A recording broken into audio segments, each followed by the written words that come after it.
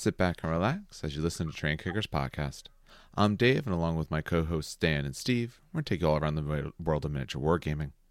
On tonight's episode, we're going to start a deeper dive into Titanicus, and in particular, we're going to go through the different maniples that they have, with the hope that later we'll be able to actually dig more into the rest of these books. And now, on to the show. All right, gentlemen, and how are you on this now new recording night we had to do this week of Thursday night? Oh, fine. Just, hanging in, painting, building, going nuts. You know how it is. Why are you going nuts?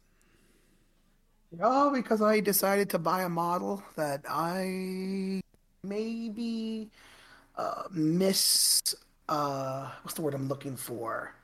Underestimated its size. Okay. Yeah. But it's a cool model. I'm not mad. I'm not mad. It's a really cool model. Well worth it. But Jesus, it's huge, so. Dan, it sounds like you took a calculated risk, but you're bad at math. Yeah, no. So it's supposed So to be how big is this thing? Yeah.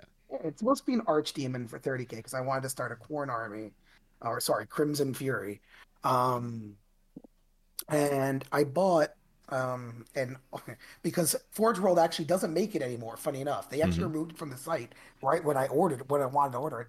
But it's a Vorgoroth the Scarred, and then basically I was going to use it as an archdemon, and it looked really cool in the photos. It's basically a huge Khorne dragon, and I was like, that's perfect for an archdemon. Just rip out the person on the top, the human on the top, replace it with a demon riding, which I did. It's going to look awesome. I got it and I built it, and the thing is like the fucking size of a warhound. The base of it is a 280 millimeter by 210 millimeter base. Okay. Have you actually measured it itself? No, that's what it's recommended. There's a cool little Age of Sigmar like recommended base size thing. No, that's fine. But I mean, have you actually measured with a measuring tape the model? I'm curious the actual physical size. Oh yeah. So from top of the wings arch up. They don't like splay outward, yeah, but they kind of arch up then down.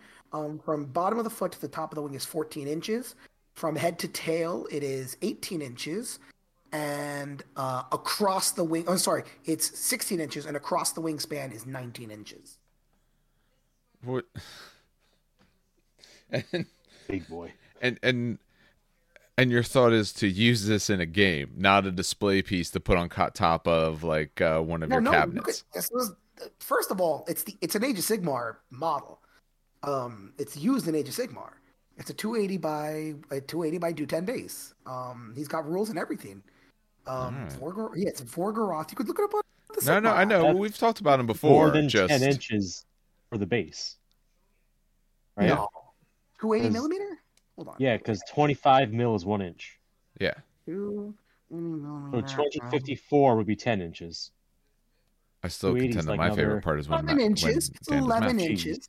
Yeah. That's big. It is big. I can't use him in Zone Mortalis. What? I'm sure you could find a spot to deploy it. All the hallways are only 4 inches wide. It's fine. I think what's a 60 mil base? It only fits a 60 mil base. So what's a 60 mil base? And I dare you to show up with that model to the event. That is won't be painted. But yeah, no, I bought it. I love it though. It's a great model. Like the detail on it is unbelievable. Like under every dragon scale, there's like skulls buried under. It's hard to explain the beauty of the model, but it's also fucking large. So that's a big model. That sounds like a ton of work, and we had to try to convince you to use an airbrush on some of it if the weather was a little nicer. I still can't believe you don't have any windows in your basement. Well, I do. I just don't want to crack them. You don't want to open a window? Oh god, they're so hard to open, and they're like, oh my god, they're like nailed shut. Not nailed shut, but they're just so hard to open. Oh my god! You open one window. You open one. You put a hood. You use one of the hoods, and it works fine. Just run a snorkel up the stairs and through your kitchen. It's fine. Oh Jesus! So Steve, what are you doing? Me? Oh, I'm working. Well, I'm doing good. I'm working on Hold on, I have an Excel sheet here that adds up the numbers.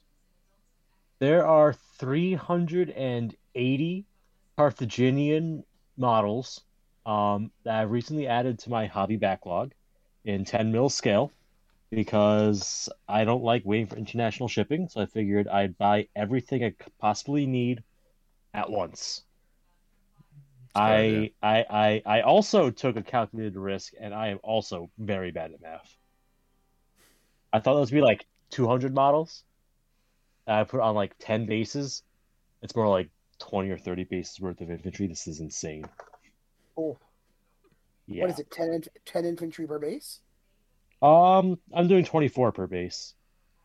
Oh my god. It's 4 inch by 2 inch base. I'm running them in a game called Warband. I think I've mentioned it before by Pendraken.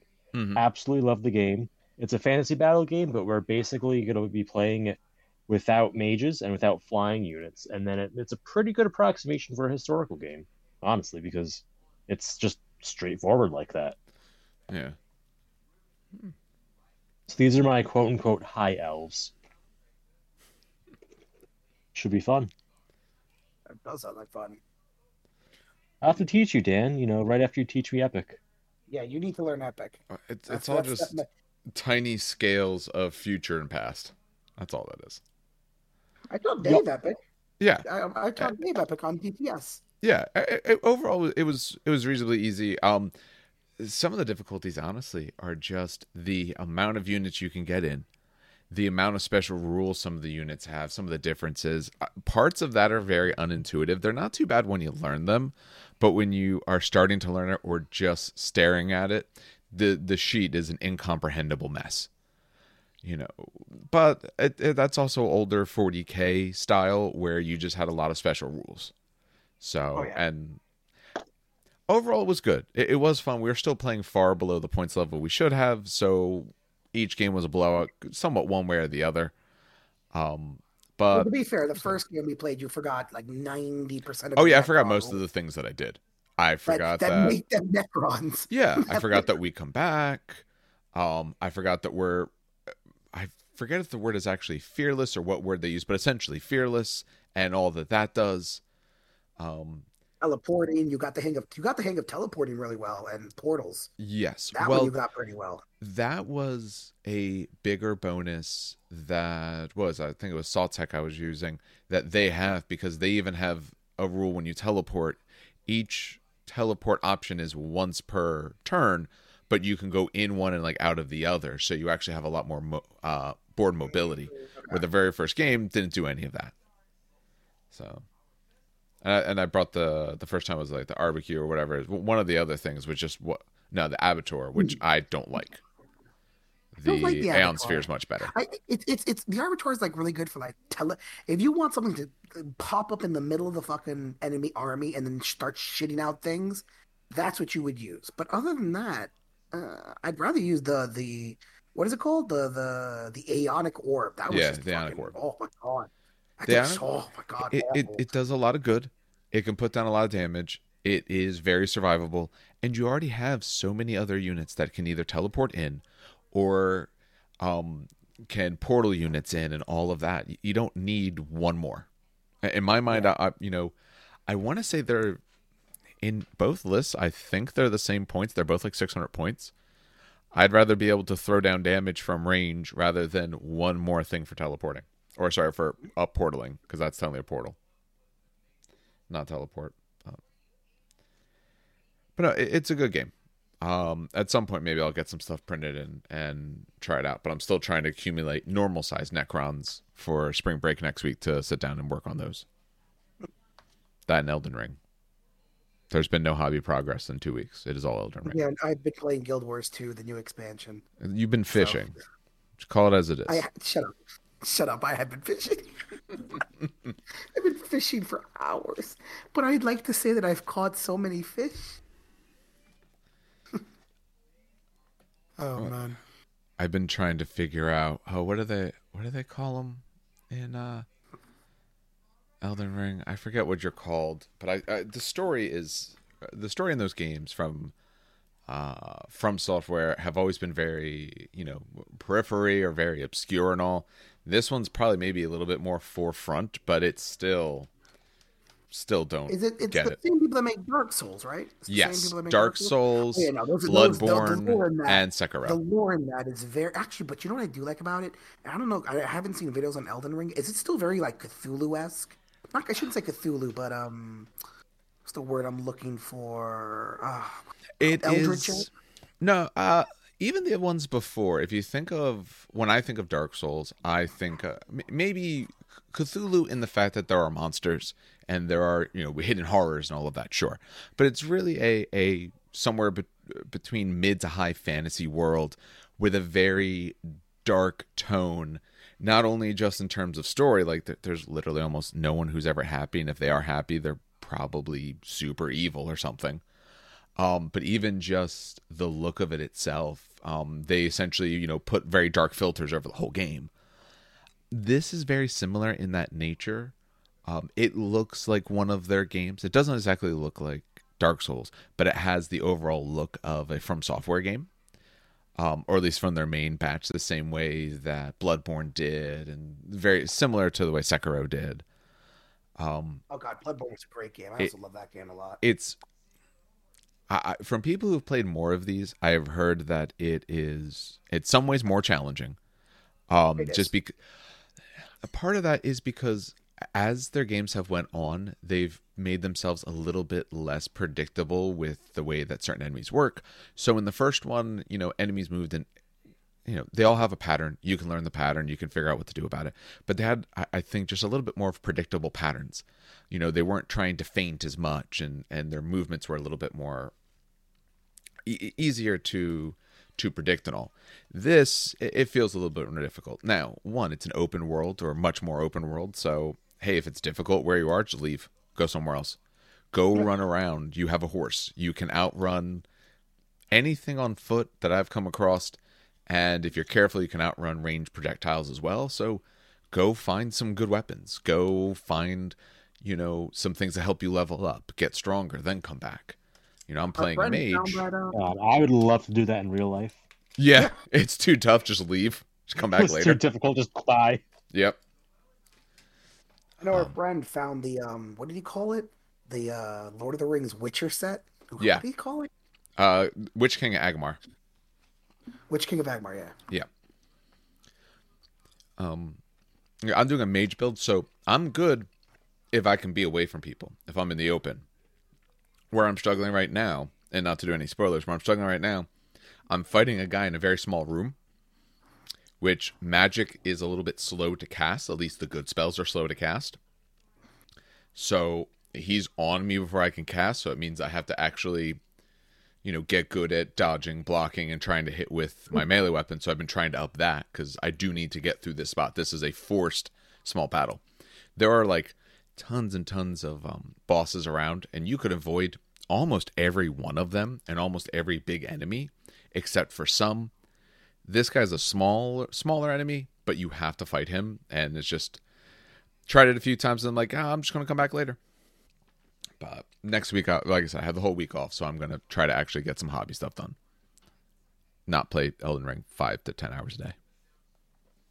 I make no promises. Yeah, you're not fucking.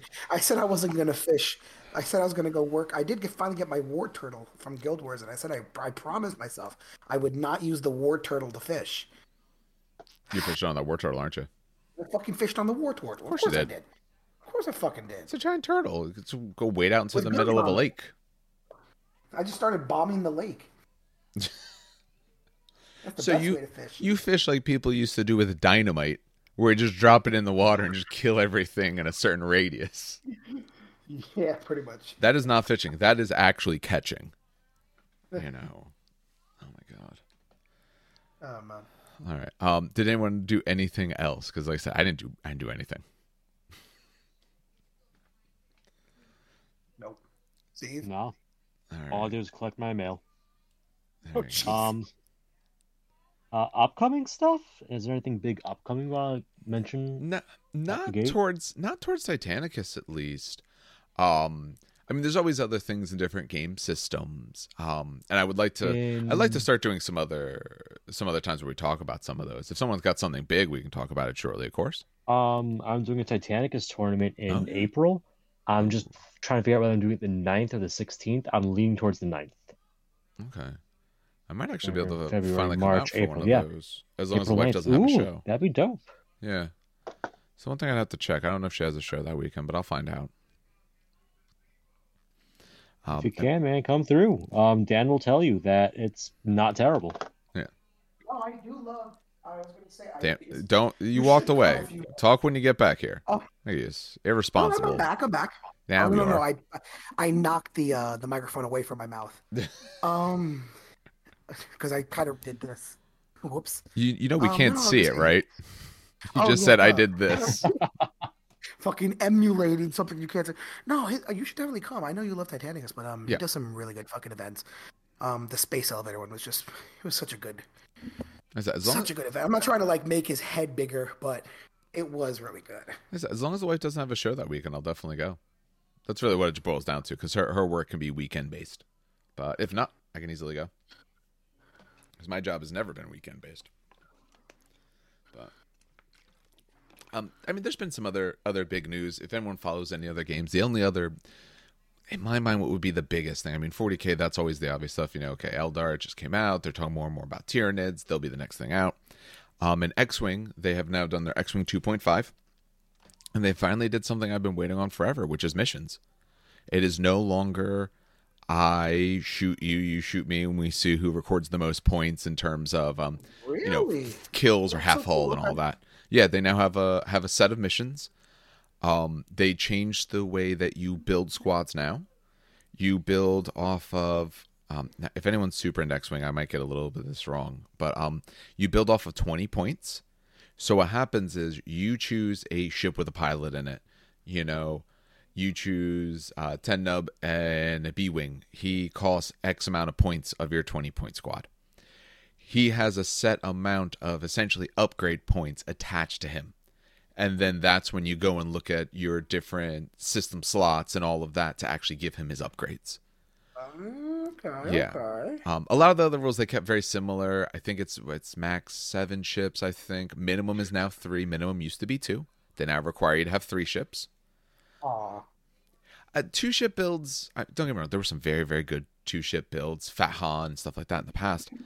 But I don't think it fits the style of the game they want to see. So, makes sense. They're trying to mold the game.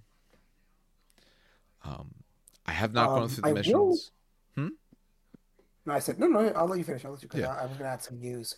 Oh, yeah, I haven't gone through the missions at all. I'm actually probably getting rid of some more X-Wing stuff just because I have so many games. Like, I'll play it online and all.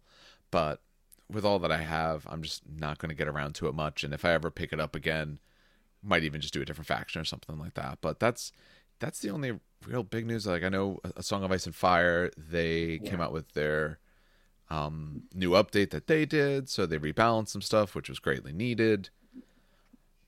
But those I'd like to be able to go into more on that in a separate sort of thing.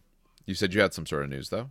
Well, real quick, I just realized before I talk about the news, I was going to talk about Games Workshop did send out a balance for Kill Team, which Yes, was they did. greatly needed. Which I thought was really cool because what they did was they basically added an extra body or two to Kill Teams. You know, having only 5 Space Marines when your opponent has like a bunch of it doesn't make sense, especially when you compare them points wise in 40K. Yeah. So most armies basically got an extra body or an extra 2 bodies, which was really good. It's actually needed. Yeah. I know Necrons have free reanimation now. It used to be 1 CP, I think, but now it's 0 CP. I think it was 2 CP actually, but it's 2? Yeah, it's 0 now. Yeah, that's a really big change. That's a swing. GW, or not GW. So the biggest thing, since we're not sponsored by GW, I can talk about this shit all I want. But GW, if you ever listen, you want to sponsor us, that's absolutely fine. Yeah, you want to sponsor us, but I'm going to be talking about this shit because you're not. There was some massive leak, right, in the 30K world, where someone leaked, apparently there's been a leak, not apparently, because hypothetically I may have seen it, the 30K rulebook has been leaked. Oh wow.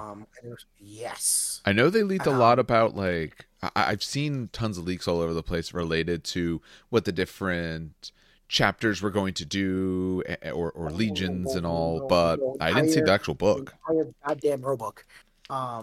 And first of all, I want to point out that GW is pissed. which means Um, it's real. yeah, like they're fucking they like I think they subpoenaed people's emails. Like we're talking next level, like angry. Um, yeah. So, but yeah, no. And it's really cool because I like the fact that it's stirring up. I shouldn't say controversy, but it's stirring up a lot of discussion. Especially because now that when one rumor happens, people are suspicious, but when the same rumor pops up multiple different times, worded the same way, it gets to start being like, okay, this is definitely going to be a Yeah, thing. there's truth to it. And especially when there are pages that all of a sudden confirm said rumor from the book. Um, but I like the fact that people are talking about it. Some things are good, some things are bad. Everyone has a different opinion. I swear to God. And that's a good thing, you know. Some people hate this but love this. Other people, love what they hate and hate what the other person loves. Mm. I like the fact that everyone is finding like something that they love the change of but hate something else. You know what I mean? Because it makes it seem like it's good in a way. Like Yeah. I don't know how to explain it. Well, you want things to be at least a little divisive because what the last thing you want is everyone to latch on and there's nothing wrong with everyone liking it. Ideally you want everyone to like it, but what you don't want, if everyone likes the same exact things about all of it, that usually means it might lead to a little bit of a boring game. You want there to be reasons why you might go for one faction, one legion, one army, whatever you want to call it, than another. You want a little bit of interest. What you hope you don't get is to a level where there's people saying that this, that, or the other thing is absolute bullshit, and that Yeah. creates a more toxic environment. For me, so like for the big, I'm not gonna say the fight, but the big thing I'm loving, and it's like this is the big controversy I'm dealing with, is that I have never been a fan of end of the game scoring. For That's one or two terrible. missions, I'm okay with. I'm okay. For one or two missions, fine. It's fluffy, it's flavorful, but almost every single mission has end of the game scoring in 30K, with the exception, I think, of one mission. And I just don't like that. I think that's stupid. I think it's feel bad because you play the entire game, and you might lose on turn one because you lose your troops. It's just to me, it's feel bad, and I just don't like it. It's an old style. And Dan, bring some scoring units, god damn it. Scoring Stop units bringing are beef a bit boots. expensive. No, I could bring sisters, but no, it's like again, it's like we play this whole game, but then on turn five, it's like, oh, let me hit the objective because that's the only thing that matters, not the fact that I killed your HQ who's been living for 10,000 years and we've had a huge grudge. No, not that. It's kind of like I don't know. It doesn't feel narrative to me, right? Dynamic scoring to me feels like the battle is actually taking place. There are moving pieces.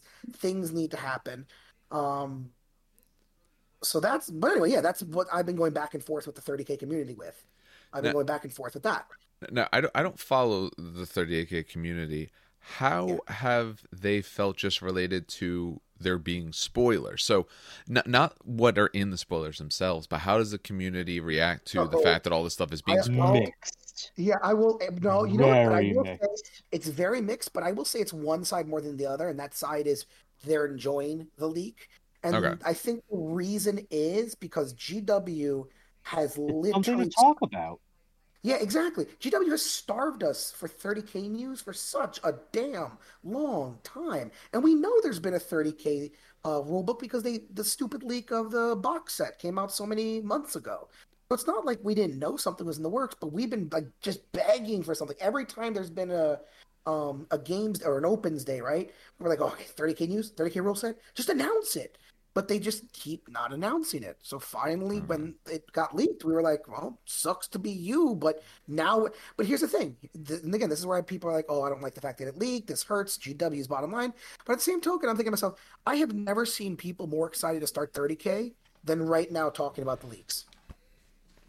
All right. So, And that's just the honest truth. yeah, we're doing a bit of a side into leaks, and I think that's a worthwhile discussion. I I don't think in a world where a rule set is reasonable and reasonably balanced and reasonably good, not a giant pile of crap. If your rule set and all is reasonably good, then I think leaks help you. You're not turning people away. If people are getting hyped about what they see, then they're more willing to get in. I think the only time a leak like that really hurts you is, one, potentially your reaction to it, or two, if it leaks and it's 6 months or so until, say, the book comes out.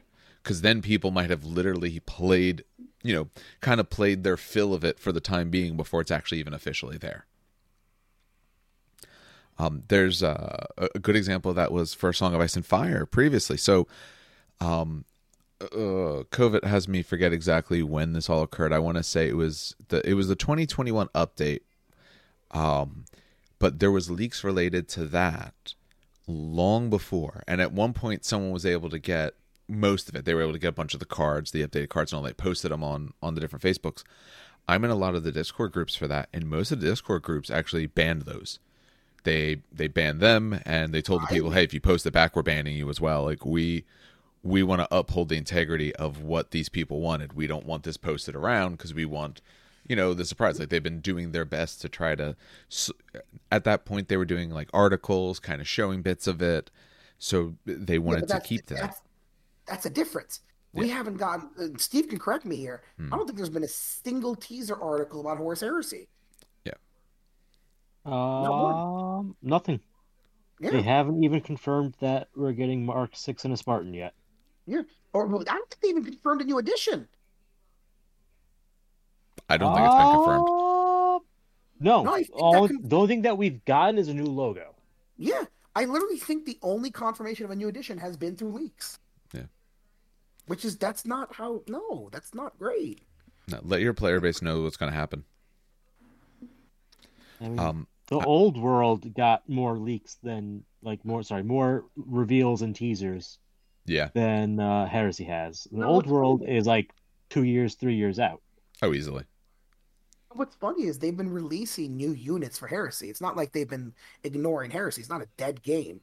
They've been releasing like these little narrative story. No, Steve can help me out on this one. Campaign. They're like mini black books. It's like a new unit or two. And then it's like 3-ish missions. Yeah, so and they're new. A little like hobby article and like 3 pages of fluff.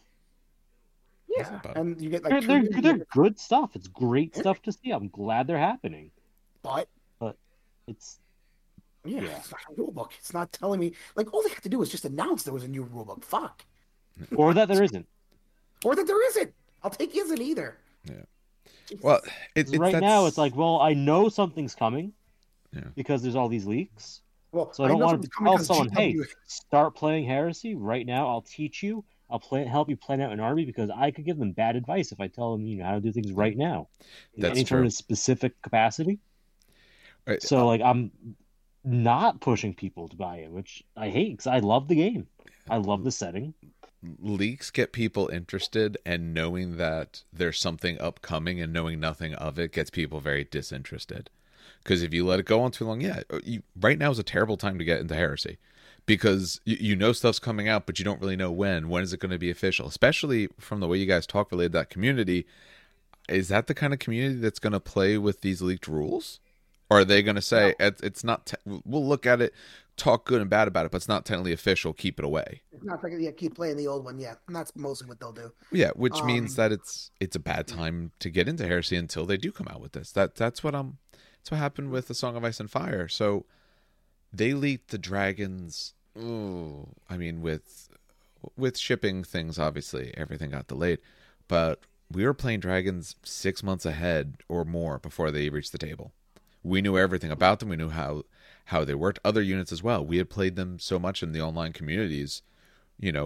When they came out, I got the set of them, but I'm not even probably going to play them. I mean, they're part of the reason is the things that they've done to them. But we had been playing with those for 6 months or more. We had already changed the online meta to be the things that aren't even out for the game. And you with the 30K community, I think you might see the opposite of that because they might only want what's official. But that means if someone is looking at those leaks, say, "Oh, I'm thinking this. Ooh, that rule looks really good. This is maybe an avenue I'd like to pursue because of this change. Oh, we can't use the changes. I guess I'll just sit and wait until it happens then, or Exactly. if GW says when." Out of stupid curiosity, Steve, Mm-hmm. I kind of talked about what my biggest like and well, I didn't talk about my biggest dislike. But what are your biggest likes and dislikes with the leaks so far? Out of stupid curiosity. So the thing that I like the most is probably okay. I have a love-hate with the alleged. I'm gonna call it like the fake stratagem, right? Because it's Are essentially stratagems, but you talking fake. about reactions? Yes. Oh, I don't know if I want to say the name of it, but yeah. Um, I like the idea. I think it could be a really cool game mechanic. I'm not in love with it though, because it's all upside, and I hate it when there's a game mechanic that is an extra thing you get with no cost to you. mhm. So, like Okay. for example, there's allegedly a thing that lets you shoot back at you, the shooting at you, right? And it doesn't say that you're taking a penalty to your hit roll. You're shooting at full effectiveness. Ooh, And it doesn't say you lose out in your following turn's shooting attacks. So is this a it's limited literally just an resource? No, okay, so so basically what you he's get talking about. one of these per phase, Okay, unless you have a special unit or a rule that gives you extras per phase, okay. up to three in a phase. Um, They're called reactions, by the way, Dave. It's think of it yeah, as infinity. Think of it's it as think of it as infinity. That during an opponent's turn, you're able to do something while the opponent is doing something. Yeah. Which is why I disagree with Steve in saying that I actually like this change because I think I think there's good ideas. I don't like the implementation okay, that makes sense. because there's no trade-off. Because you're not losing anything by taking an activation except time. Because now the game's going to be slower. You But might be you're active more often, but the game is going to be slower.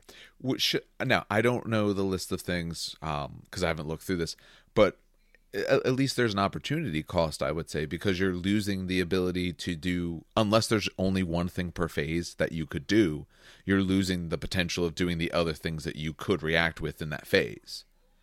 It reminds me, at least on the offset, from what I hear, maybe either of you might know a little bit better because you might know both systems. But it sounds almost to me like the command points in Age of Sigmar because they're limited. Oh, Yes, you use that one, can't touch it again, and all of that. and you have such a limited command point structure in Yes, Sigma. It's not like 40K where you start with 12.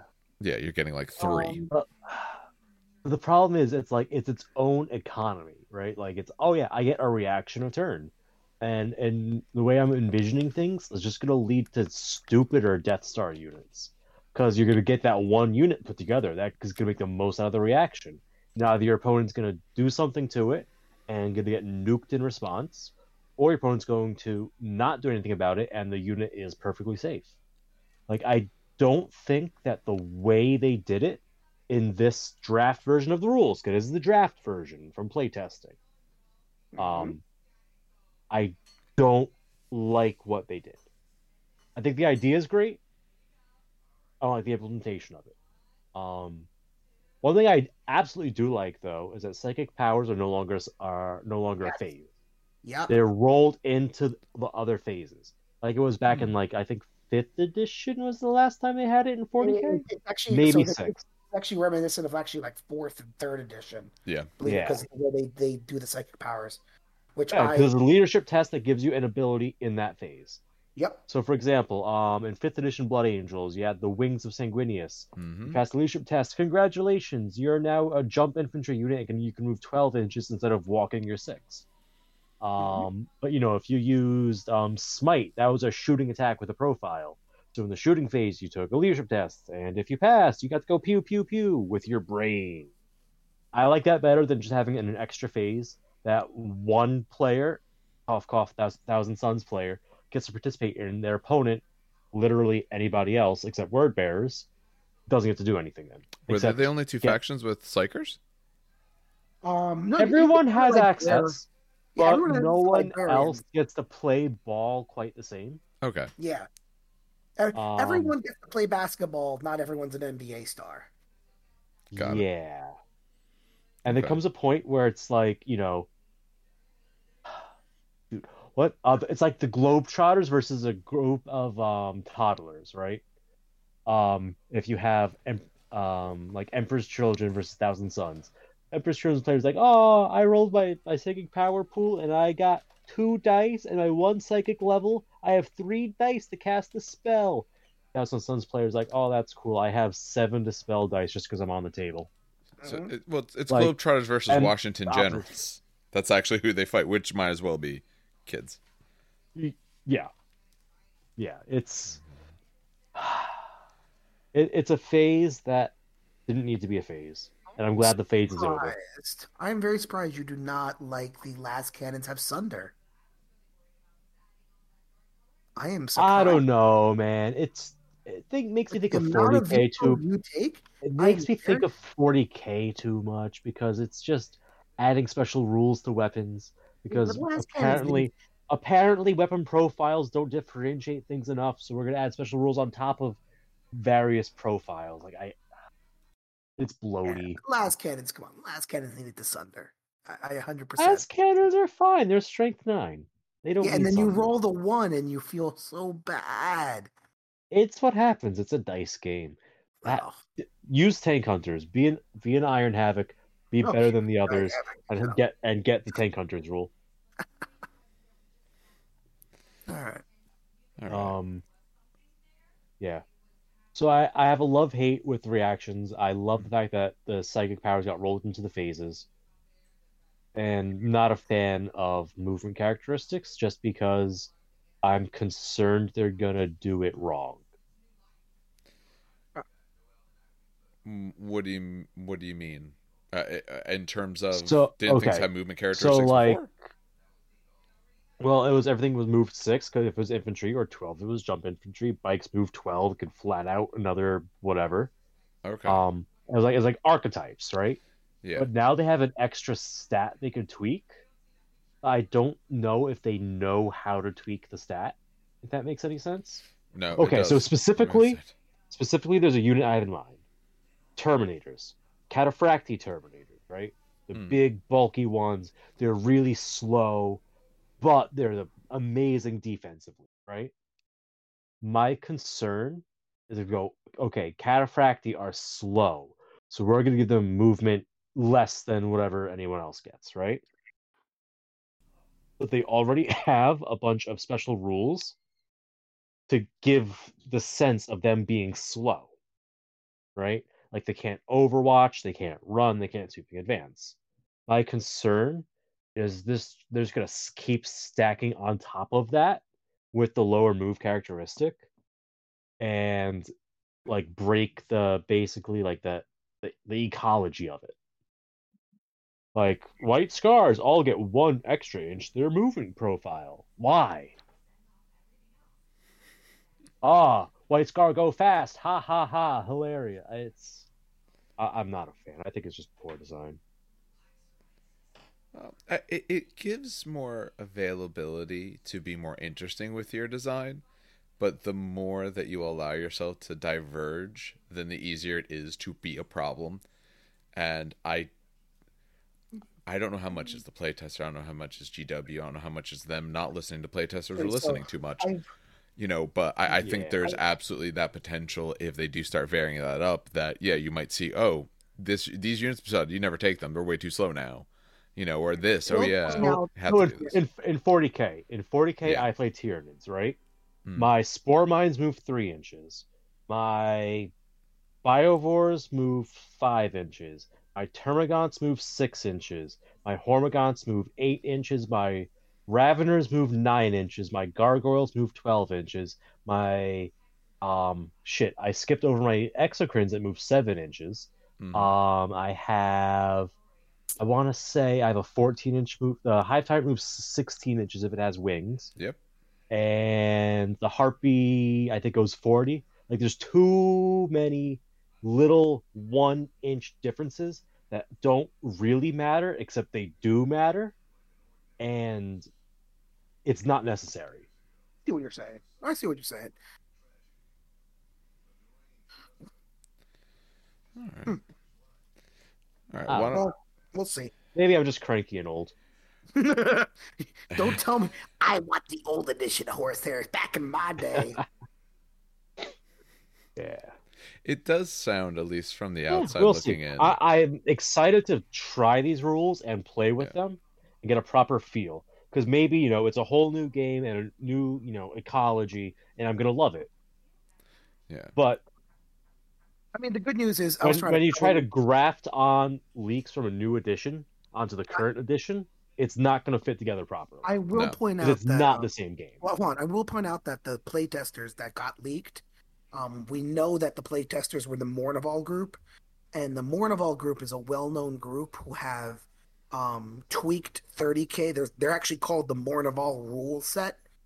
I think they're in the UK, and they actually have their own rule set of 30K that they've tweaked over the years because there was no new edition. And they were one of the playtest. In fact, they were the ones who gave Last Cannon Sunder in their rule set. So, I do like the Mournival rule set a lot. So that does give me hope because at least we know it's players. You know what I mean? It's actual players that are doing this. I don't know, man. They decided that Terminators would be really cool with 2 heavy bolters. Also, Terminators, first of all, have 2 wounds. Now, 2 heavy bolters in Mournival. No. Heavy destroyers make me so the Heresy leak, or what is Terminators have 2 wounds. No, I know. I don't love that. I don't love that either. But You run Terminator. Get the fuck out of here with your shit. I don't run Terminators, and it also depends on how damage allocation works. Like, there's a lot of stuff that I don't know because I don't want to read the whole thing. Yeah, no, there's a lot of it. There's a lot of it. I pick up a game, I like to pick it up once correctly. My brain is like a rules sponge. I wish I could do this for like chemistry or whatever, but no, just game rules. It's like a rules sponge. But once I get the rule in there, it's stuck in there. So I don't want to read too deep until I have the actual book in my hands. Okay. At that point, I can do my deep dive. At least we now know there is a book coming out, which is still a nice little addition. You know what I mean? Unless they decide to punish us for leaks existing. Which, by the way, is part of the leak as well, that GW is so pissed that they will actually can Heresy or stop releasing it to release something else. That's the dumbest idea of what they could do. That would really kill the line. No, they've done that before. They did that with the fish people. Idoneth. They but they delayed Idoneth because of the leak. That's not the first. I mean, they also pushed back the Parasite of Mortrex, 10 years from first rules to first model? 5th edition Tyranny? Yeah, actually just coming out now. We just got it today. Well, we just got confirmation like today, yesterday, whatever. Yeah. I mean, that, in my mind, that's honestly a terrible idea. Because you're talking about a full game system. You're not talking about a single model or a line, which a single faction. I think that's still a problem. But you're talking about your whole game system. You do that, you're just going to lose all any players you have. And you're using logic because and all the R&D they invested, and it would be a massive waste of resources just to be spiteful. Yeah, they put money into this, and it's spiting themselves. It's not spiting anyone else. It's not spiting your players. Your players will either keep playing with the things they already have. They'll switch over to this Mournival's version or some other version. You'll have some group do it, or they're just going to play a different miniatures game. They'll find something else. Like what Battlefleet Gothic players do. They either just play the old rules, or they do weird things to their ships and play XR, or All right. Hopefully, this actually just speeds up their timeline. On the plus side, I would love to see a release date soon, so I could start working on event planning. Because I would love to have a big release party, and raffle off box sets and all that shit. The big rumor is that they're going to release this information on What's that next convention? Adepticon? Adepticon? Is that the next one up? Yeah, in I I have always April. no idea. Adepticon would be the next big one. It's April. Yeah. So the big one is they're probably going to release this information in April. During April's not Adepticon. that far away. It's sounding to me like I would think early summer launch. If they're talking about in April, I bet it's going to be a month or two That's when after. they do their big releases too this summer. Yeah. I guess when 40K drops, that's when Sigmar drops. It's probably going to be, probably June-ish, I would think then. I would hope. Oh my God. Could you imagine a summer release for Heresy? Bro. Oh my God. See how excited I am? Like, come on, GW. Don't punish the people for wanting leaks, man. I'm so stupid excited for this. And like, I don't know. I understand both sides because I can see. I saw this a bit with the Song of Ice and Fire ones. I can see where like you've been working on this for so long, you've put so much time into it, and then rather being able to get it and put it out there yourself and receive the excitement, it gets essentially put out by someone else without your control. I could definitely understand that sort of knee-jerk reaction of wanting to pull it away because, this was your project that now someone else essentially has. But still, don't, if your goal is to make money on it, the last thing you should do is pull it away in any way. So. One would hope. They're not going to pull it away. Not a chance. They want money. Not a chance it's going to go away. I'm not saying it might not change his timeline a little bit, but no. If they were thinking this summer, I think they're still going to do it. Old GW, I think maybe more so would have pulled it. More newer, a lot of times when stuff gets leaked, they're like, yeah, this thing was leaked. Here you go. Here's all the information about it. They've been a little bit more forward thinking. Actually, I will say they have been more joke friendly. Yes. Like remember when there was always like a blurry picture. They're like, oh, potato cam. They remember they had like a picture of potato. Yeah. With a camera strapped to it, and they were like, haha, potato camera strikes again. Here's a better picture. Yeah, and they have to. I mean, they're the number one miniatures manufacturer, game rule company, however you want to put it, with all their different lines. If something comes out, just own it. Just own it. Put it forward and spin it to your liking, and you're gonna make money. There you go. That's all you gotta do. My favorite was the bit they did when they had the sprues in the dumpster. Yeah. Someone fished them out. Yeah. It's like, holy shit, it's a new line releaser. What was that? Was that Primaris? Death Guard? I I don't remember. remember what that was. I was a don't funny recall. one. Plastic Thunderhawk will always be my favorite joke that they did. I mean, I knew it. I saw the Yeah. rivets. Like, okay, that's Aeronautica. But that was Ooh, beautiful. people were salty. People were so salty. I loved it. Loved every second of it. Oh man. All right. So maybe now, some 40-some minutes in, when the goal was Titanicus, maybe we'll switch around here to some Titanicus talk. Yep. Ooh, Titanicus. Now that's a good game with a currently active edition. That is true. Yes. And it's only edition. Yeah. As long as you don't count 88, absolutely. No, I'm not counting that. Although I am sure, without a doubt, that there are some people who shy away from this and still go play that edition with their old metals and plastics. Oh, Dan and I know a few of them. Yep. Fucking Warlord Titan's the size of a goddamn Imperial Knight in 18. It's so stupid. I hate it. I hate it. Yeah. I hate it. Yeah. All right. All right. So, how are we doing this? So we mentioned I mentioned at the top that our goal is to start actually going a deeper dive in Titanicus, and we thought we'd work from essentially the back to the front. The most recent thing they came out with was a trader book, so we thought, okay, well, we want to go through the trader book and we want to discuss what's there and all. Before we can discuss, honestly, before you really want to discuss a lot of Titans, before you really want to discuss a lot of weapons, before you want to discuss Legios, we really want to talk about the way to put them together, the maniples, because that's going to preface a lot of the conversation when you talk about different groups and, why for one Legio you might want to be running one thing or another. So we thought that's where we would start. We also thought it might be one of the shorter ones. We'll see how that goes. For anyone trying to follow along, We're looking through the Trader Legio's book. It starts on page 12 here, and we're just going to go through the maniples in the order that they give them here. So it's not alphabetical. It's mostly, correct me if I'm wrong, I think this is mostly essentially release. Like the ones that released first when the game first came out are the first ones, and then they go along there as they were released in later books. Almost exactly. Yeah, pretty much publication. If you have the Loyalist Legio's book, it's the same deal.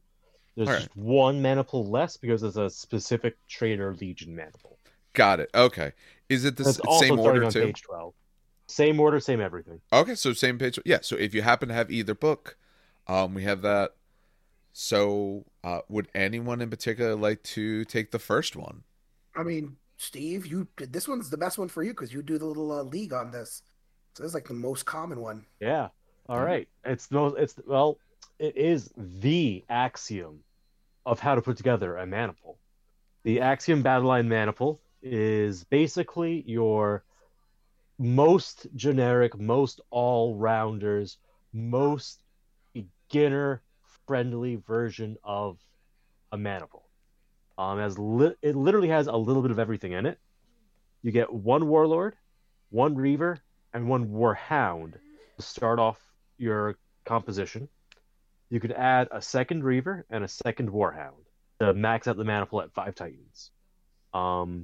The perk of this maniple is that if you fail a command check, it's okay. You can keep issuing checks to Titans within the maniple. That's great because if you are a newer player and you aren't sure how to prioritize which commands must happen versus which commands are more likely to happen versus which commands are just a nice thing that you'd like to get the perk of. If you don't have a good grasp of how to prioritize your orders, this is a great maniple to pick. It's also great because, like I said, you get a little bit of everything. You got a heavy brawler with the Warlord, the amazing all-rounder Reaver, and the lightning fast speed of a Warhound.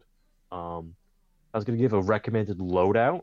I would do a ranged Warlord, probably like a Bellicosa and a Quake. Sorry, in the Forge World, it happens sometimes. In this game, you almost have to, really. Oh, yeah definitely. Yeah. Or Plasma Annihilator paired with anything, really. Anything except the Quake goes great with the Plasma. Yeah. I want to say. And that's only because the Quake has a penalty at short range. And whatever you want to put up top is going to be good on a Warlord. Well, laser blasters or Apocalypse Missile, just keep it plastic. Either one of those will do great. Mostly those are the two best options for Warlord carapaces, unless you do the Brawler with the quad Gatling nonsense. I was going to say that's yeah. That Dan loves that. Dan loves that. Listen, I because it's effective. Absolutely. Furion. The cool thing is the maniples are the maniple you might choose might just be a maniple that runs really well with your Legio as well. So that's okay. Also true. I think that's a great thing to touch when we get to Legio specifically. Yeah. Like I recommend this maniple for the Legio. Especially since like some Legios can even change what Titans you take. Exactly. So, like for example, like if you're playing Legio Kratos, you'd be like, oh yeah, like Reavers are cool and all, but I want a second Warlord. And like, okay, you could replace a Reaver with a Warlord if you're playing Legio Kratos. Sick. Or, I personally play Legio Gryphonicus, and I love my Reavers. I could replace the Warhound and the Warlord both with Reaver Titans. I just run 3 Reavers in this maniple. It's great. I love it. But yeah, this is a great maniple if you struggle with prioritizing orders or you want to consistently at least be able to attempt getting orders off, which is why I think it's an amazing place to start your journey. Great. No, great. And this is also, I mean, if you got into the game, this is essentially all the models they had in the beginning. Or if you're getting into the game now, if you're getting a box set or anything like that, these are the common ones. You're not getting the ones that you're necessarily having to buy separate or the ones that don't fit the base maniples. Definitely. It's like which I think is the Axiom is literally the Titanicus starter set plus a Warlord Titan. Yeah. And that's a full Axiom. And that'll be a 2,000 point army.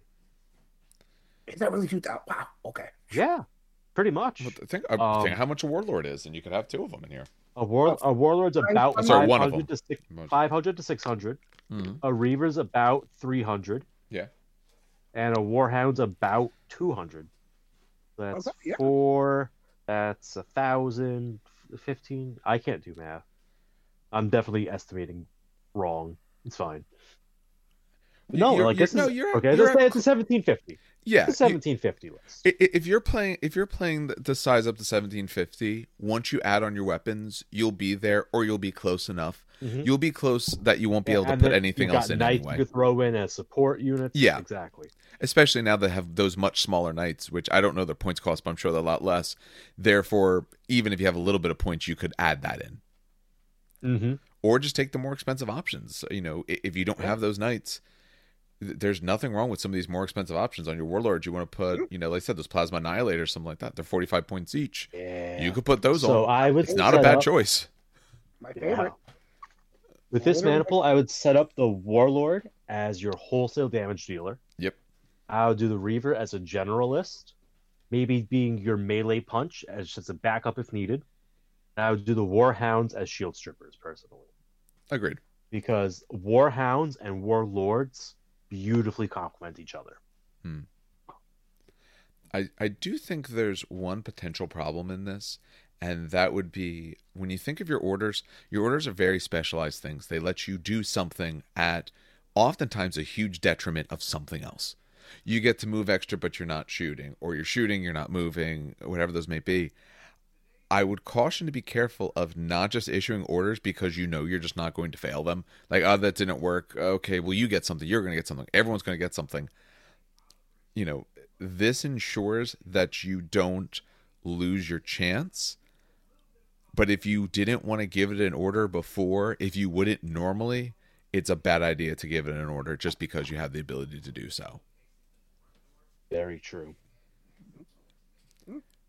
By the way, like I was mentioning earlier, like I love it when you have trade-offs when you get benefits. Like, Yeah. here's a great thing you could do, but it's going to cost you that. That's Yeah. good game design. I want to see more of that.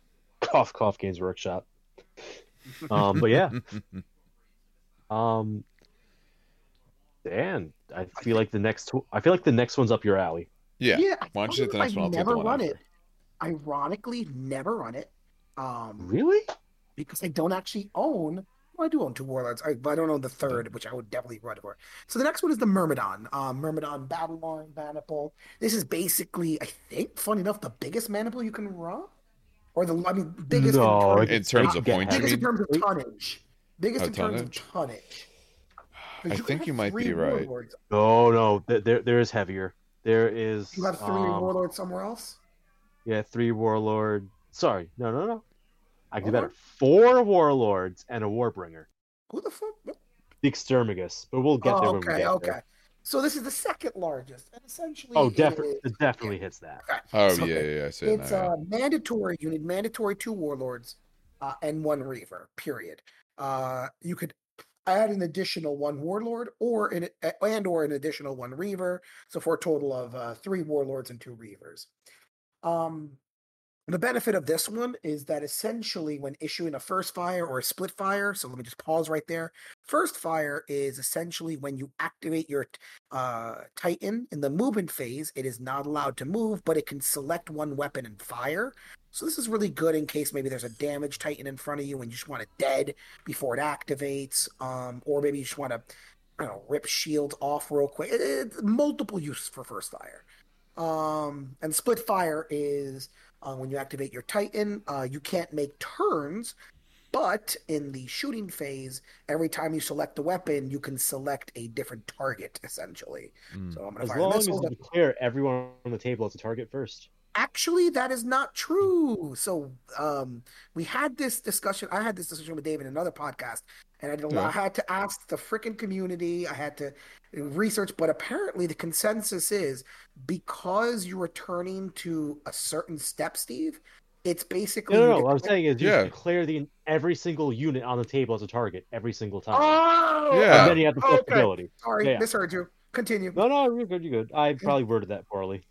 Yeah, no, it's a really stupid way of wording it, but yeah, no, I was kind of upset that that's the way it's supposed to be. It makes sense, but it's like oh different. It doesn't matter. I'm not going to even talk about it. So, Yeah. split fire basically you can't turn, but you can shoot at multiple things. And the command check is essentially always made on a 2+. There's no modifiers. So that even if you have modifiers for the roll, does not matter. Always a 2+. Which is actually kind of cool because tends to sometimes be a lot of modifiers to command checks, whether you have a corrupted titan or actually this would be really good for corrupted titans. Now that I think of it, Uh-oh. What have we caused? yeah, no, because I just realized because Oh, it says corrupted titans get advancing Warlord number 3. well, look, because look, corrupted titans get The like minus I'm 3? theory crafted, yeah, -3 to command check. So even if you have your princeps on that thing, which I hope Prince you doesn't don't, help with doesn't really help. Corrupted Titan, right? No, it doesn't. +2 -3 still nets it a +1. Um, yeah. So this is actually a okay. Okay. Um, I could see the use of this. I could see the use of this. Still wouldn't run it because I have my favorite. I still have like more favorite maniples. I have like top three. Um, but it's a cool maniple. It is a cool maniple and it has its uses. That's the I, Myrmidon. th- I think the biggest drawback is you're giving up so much mobility Yes. I mean, if if you're they're using the dead, Maniple trait. there's no mobility. Well, no, If they're even dead, no, I'm well, joking. I'm joking.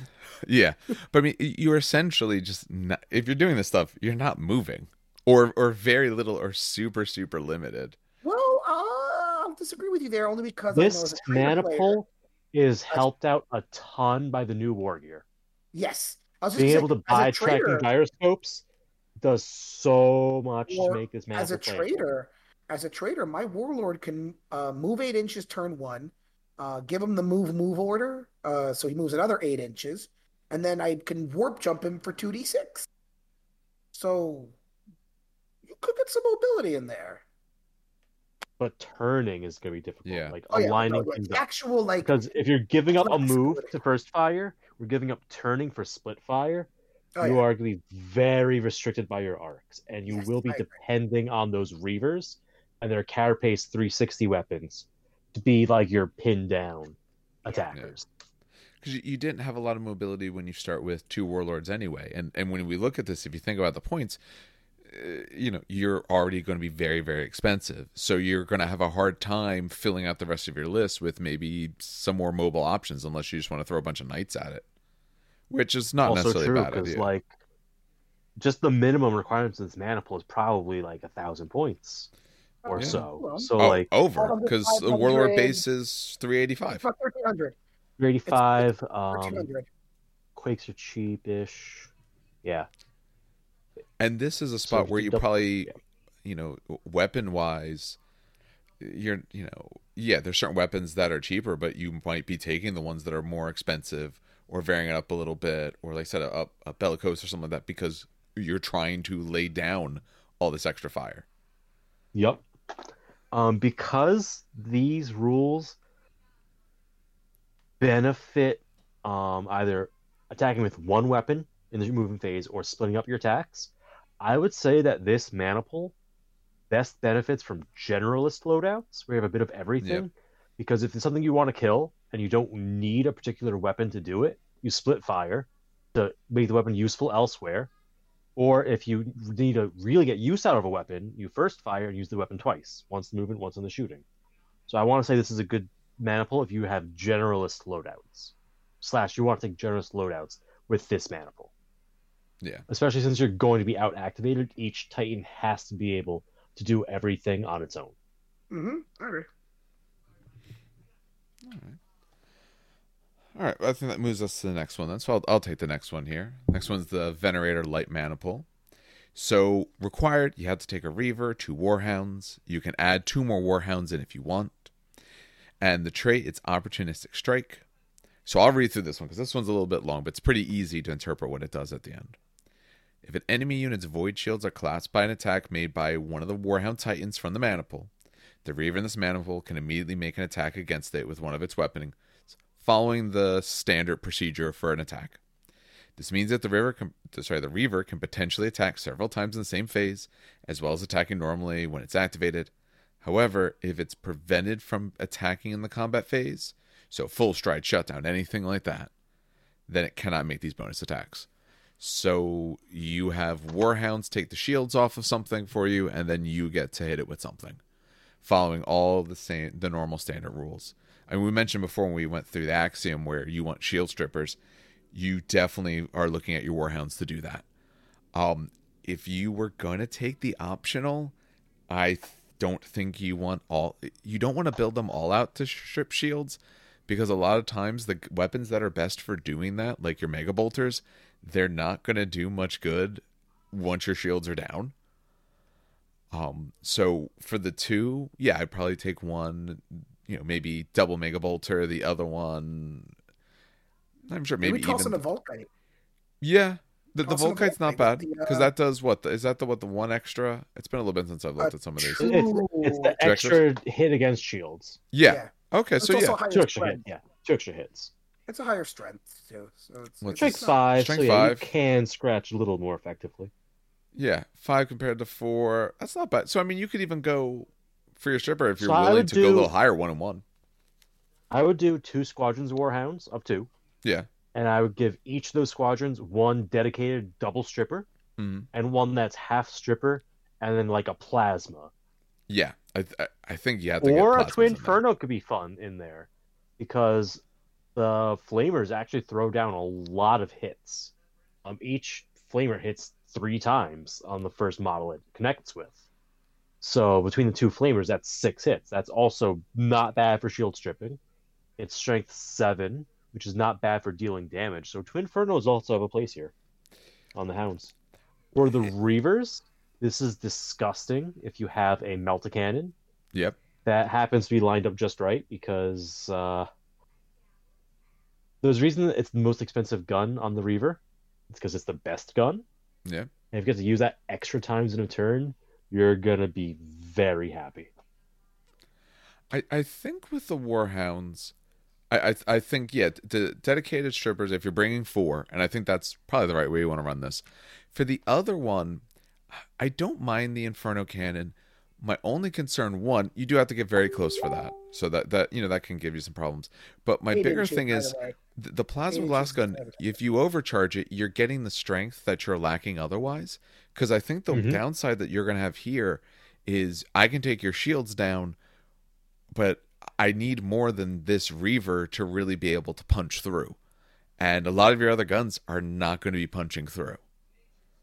That is true. I would now you're going to have points left over in this for sure, so you can definitely take something a bit heavier or vary it out from there. But I would be, I don't know, me personally, I kind of like double Mega Bolter, Vulcan Mega Bolter on one, and then double Blast Gun, or yeah, it's usually what I kind of like, just because it can give you the extra punch that's lacking. I mean, even double blast gun's not a bad shield stripper. No. You just shoot on low power, Fun and fact, each yes, gun so- is That's 4. 2 blasts. That's potentially 4 hits per gun. So Steve knows this because my War Master brings double plasma as a shield stripper, but also I hit on 2. That's what I do with mine, because Yeah. I love plasma. Plasma's my friend. No, Yeah. my favorite. I love the plasma. You're right. The sun. Yes, What you do. the fuck? Yeah, the Sun Fury. Yep. Sun Fury. Yeah. Yeah, there we go. For the Reaver Carapace, I have to say, I think the best option is the Turbo Laser, only because if your Reaver's out of arc, take advantages of the the free attack. At least the Turbo Laser's strength 8 compared to like strength 4 on the missiles or the bolter. Yeah. Or whatever is on there, So I think that the best carapace is the turbo laser on the Reaver here. I think the Reaver has to go heavier weapons or heavier strength, including its carapace, to make up for the fact that you're going to be bringing several models that are not going to be able to punch. Yeah. Or not well. I mean, yeah, if a Titan's hurt and you're in the correct side or behind it and all of that, but if you don't have those bonuses, some of those other Titans aren't really going to be doing it for you. Yeah. Don't forget, you can technically use a melee weapon. Oh Which yeah, is a you can be smash attack. standing right next to them, drop their shields, and you get to punch them right in the face. I thought of that. That is, I wouldn't plan on it at all. I think It's not a good use of resources, but No. it's fun. it's a terrible use of resources. That would be hilarious if you ever do it, and that's going to be the story that you'll remember. The time when you stood inside someone's shields, waited for another Titan to drop their shields, and then punched them in the face. They just kick him in the groin. Yep. Yeah. I mean, and the Reavers have very nice close combat weapons. I mean, there's nothing Even their stopping smash it. attacks are One good, in 'cause they're strength 9. yeah, one and then one of the other weapons. So something else with a bit of range. It's not a bad play. It's not a great It's play, great. Yeah, and but it's it's a not great way bad. to it's a great way to. This maniple will punish a storm players because aren't they the ones with the special rule where when they lose shields, they could try to gain them back immediately? Storm, yep. Yeah. So they do that. Oh, great! I got a free shot, and you now have one shield that I'm going to pop off and get another free shot. Mm-hmm. If you're in the right Unfortunately, if you're playing against some weirdo that does Nitanicus, this is useless. Very true. Completely useless. I mean, it gives your opponent a very interesting question of when they're trying repair rolls. Do they want to? And you roll your 4 dice. Let's say you only get the 1 6, and your other dice maybe don't work out, or maybe a 6 and a 4 and whatever else. Do you put your shields back? I'm in a really bad spot to get hit again. I'm only going to put 1 level of shields. If I fail that, this guy's hitting me again. Not a chance. Yeah, And not a also, chance. this also works on first fire, by the way. So if your Warhound's on first fire and knocks out shields, the Reaver gets a shot. Yeah. That's good. All right. Like this is a very, very savage maniple. Because it's a light maniple, Yeah. you could even take 2 of these. You could. Or like this and another light maniple. And people will often do that. They'll use the Venator as an accessory to like the main part of the list. Yeah, because you could fit it. And because this game is weird, it is specifically Reaver Titans get to make a free shot. So if you change your composition somehow, right? Only Warhounds can trigger the free attacks, and only Reavers can make the free attacks. Yeah, And that was good writing. And only one Reaver gets to make the attack per time it's triggered. They did this on purpose because Krytos players can do this and have their warlord that traded for a Reaver shoot, and that's why. Exactly. Yeah. And it was gross. So they said maybe we shouldn't allow that. Maybe And they fixed it. maybe having a free warlord shot is not a perfect solution. Oops, all bellicoses. I'm gonna wait for the Regia because that's actually. We know you're waiting. Yeah, That's You okay. can take the next two. You two can We'll pace it out. I'll take on the Corsair because, I'll take on the That's your Corsair. favorite one. That's your. No, it just looks like I love the Corsair because I love Reavers. Agreed. So the Corsair is the Reaver maniple. If you're playing with Eldar Counts as, this is actually not a terrible choice for you. Corsair maniple is composed of 3 Reaver Titans. You can swap. You could also add on. Get this, 2 Reaver Titans. So many. It's literally a maniple of all Reavers. They are great. I love Reavers. I think this is honestly compositionally a perfectly fine maniple. Their trait is called Fighting Withdrawal, and essentially what it does is it means that you can move sideways and backwards at full speed instead of at half speed. But you can't move at your boosted speed outside the arc. So, like Reavers move base 6, they can boost to 9. They can move 6 inches sideways, or if they can push and go 9 forwards. But being able to sidestep it's a nice option to have available to you. I don't think it's the best thing ever, but it is nice.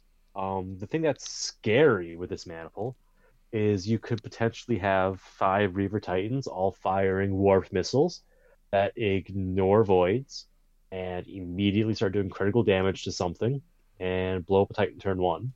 But then they're also, down a carapace weapon, so ups and downs. I think that this is a maniple that is fun. I don't think it's a go-to. At least not for me. No. Because I'm Gryphonicus, I could get the composition elsewhere and get other rules that I find more interesting. Reavers are definitely, like, in my mind, one, I just like them the most. It took until I put one together, but I do like them the most. So if you absolutely love Reavers, this is going to let you throw in as many as you like. I do feel overall they're usually the Titan that I feel is, the most malleable, because it has the speed to be able to move reasonably well, has better punch than some of the lighter ones, but has more speed than the heavier ones, can get a good variety of weapons and all. I think the ability is very nice, but yeah, I don't know if it will give you enough compared to some of the others. I must be the crazy one it's to a like good Warlords. counter. I must be the only motherfucker that likes Warlords and War Masters, and will load up on all Warlords and War Masters. This is actually a great counter to Warlords and War Masters. Oh, absolutely. Warlords. Yes, because it could move sideways, it gives a lot of mobility to dodge arcs. Yes. That other builds might not have. And I believe Reavers move 6? 6 base, 9 boosted. Yes, 6. Oh yeah, that's definitely. Yeah, 6 sideways could get you places. Yeah. Now this is good with melee weapons. I want to say because you can maneuver so well, you could get around back with those melee weapons easier. Yeah. If someone gets to your side, you can literally just push sideways to them. Yep. Or anything like that, or move back if they got past you or anything like that, where normally just off of your turns pushing your reactor you still might not be able to do it. Can you turn still? Is there restrictions when you move sideways or back of turns? Nah, you can move normally. So then so actually you have a lot of flexibility then, really, with that movement. If you have good terrain placement, and that really depends on who you play with and how you play, but if you're playing with good terrain, I think this thing could do a lot, because you could easily hide yourself entirely behind a terrain piece, and if you move 6, you can pop yourself to the other side. Mm-hmm. So the more I talk about it like it, I just don't run it because I don't own 3 Reavers. I don't think I want to paint another one. Or if I do, I'm painting it in some alternate scheme of some other support Legio. Something I can paint faster. Yeah, it's like a vassal Reaver that you adopted. Yeah, it's one that has a different scheme. That's all I care about. That takes me too long. One of the guys by me actually has a great thing going. Mm-hmm. He has a Black Shield army. Yeah, and every Titan, like the predominant color is black, but like they're all from different Legios that have black as a dominant color in the scheme, and it comes out sick. Like it looks cohesive because it's all black, but every Titan has its own secondary color. It's beautiful, absolutely beautiful. It's a nice way to make it, look similar without actually having to do everything the same. Because some schemes are definitely a lot easier or more fun to work with than others. I don't mind my scheme. It looks good, but it takes a lot to do. Maybe I'll do a Legio Infector Reaver. I'll think about it. All right. In order to save Regia for Dan, I'll do the Janissary. So this is the Janissary Battle Line Maniple. 1 Reaver, 2 Warhounds. You can bring an extra Reaver. You can bring 1 additional Warhound. And the trait is close support. So when you're in this, they learn to coordinate their attacks with household support units and move to support them when needed. If a Titan the Maniple activates during the movement phase, you can choose a friendly Knight Banner within 6 inches of that Titan. Once the Titan has finished moving, the Knight Banner may now make its advance. I find it interesting, and maybe this was because of how early this came out, because these were all still original book, that there's no knights in the Maniple. I understand why, because it's the Titans that are doing it that cause the knights to do something. I just find funny that they don't actually list knights at all. I will say this came out when Titan Death. Was this Titan Death? I thought this was original. Yeah. It might not no, be. the original is just the first 3. Axiom, Myrmidon, and Venator. So this page is Titan Death then. Okay. Yep. This is pretty much the Titan Death page. Got it. Yeah. At the time, they didn't have the concept of vassal knights fleshed out. They did that in a White Dwarf later on. That list also got wrapped into this book. Yeah, it did. The Janissary is great for pincer movements with your knights. So you have a crazy combat Reaver barreling down the board screaming, and some knights going alongside it. And what you do is the Reaver hits something, and the knights wrap around back and pin it in place so it can't fall back. Which means the Reaver gets to hit it again and again and again. And because the knights are blocking it, you can use fists and not worry about knocking the target out of range. Because there's that backstop now. Yeah. That's how I think this mana pool is meant to be run. That's actually not a bad idea, actually. I didn't even think about it like that. Using the knights as a way to trap. By the way, in 40K, this is what we call tri-pointing. But to trap in the model, that's actually that's a big brain move right there, actually. That I think is the best use. I mean, because the other use is a much more, sort of basic level of, oh, they're going to shoot my, they're on a first fire, something like that. They're a good opportunity to be able to shoot my knights. Oh, I can move my Reaver and I can still get my knights out of the way. But I like it more for they can actually essentially be stopping up the enemy. Especially now that they have some of these even cheaper knights. Yeah. Bring some of these little boys. Their only goal is to get behind and annoy. There's get amongst definitely them. Utility to be had here. Yeah.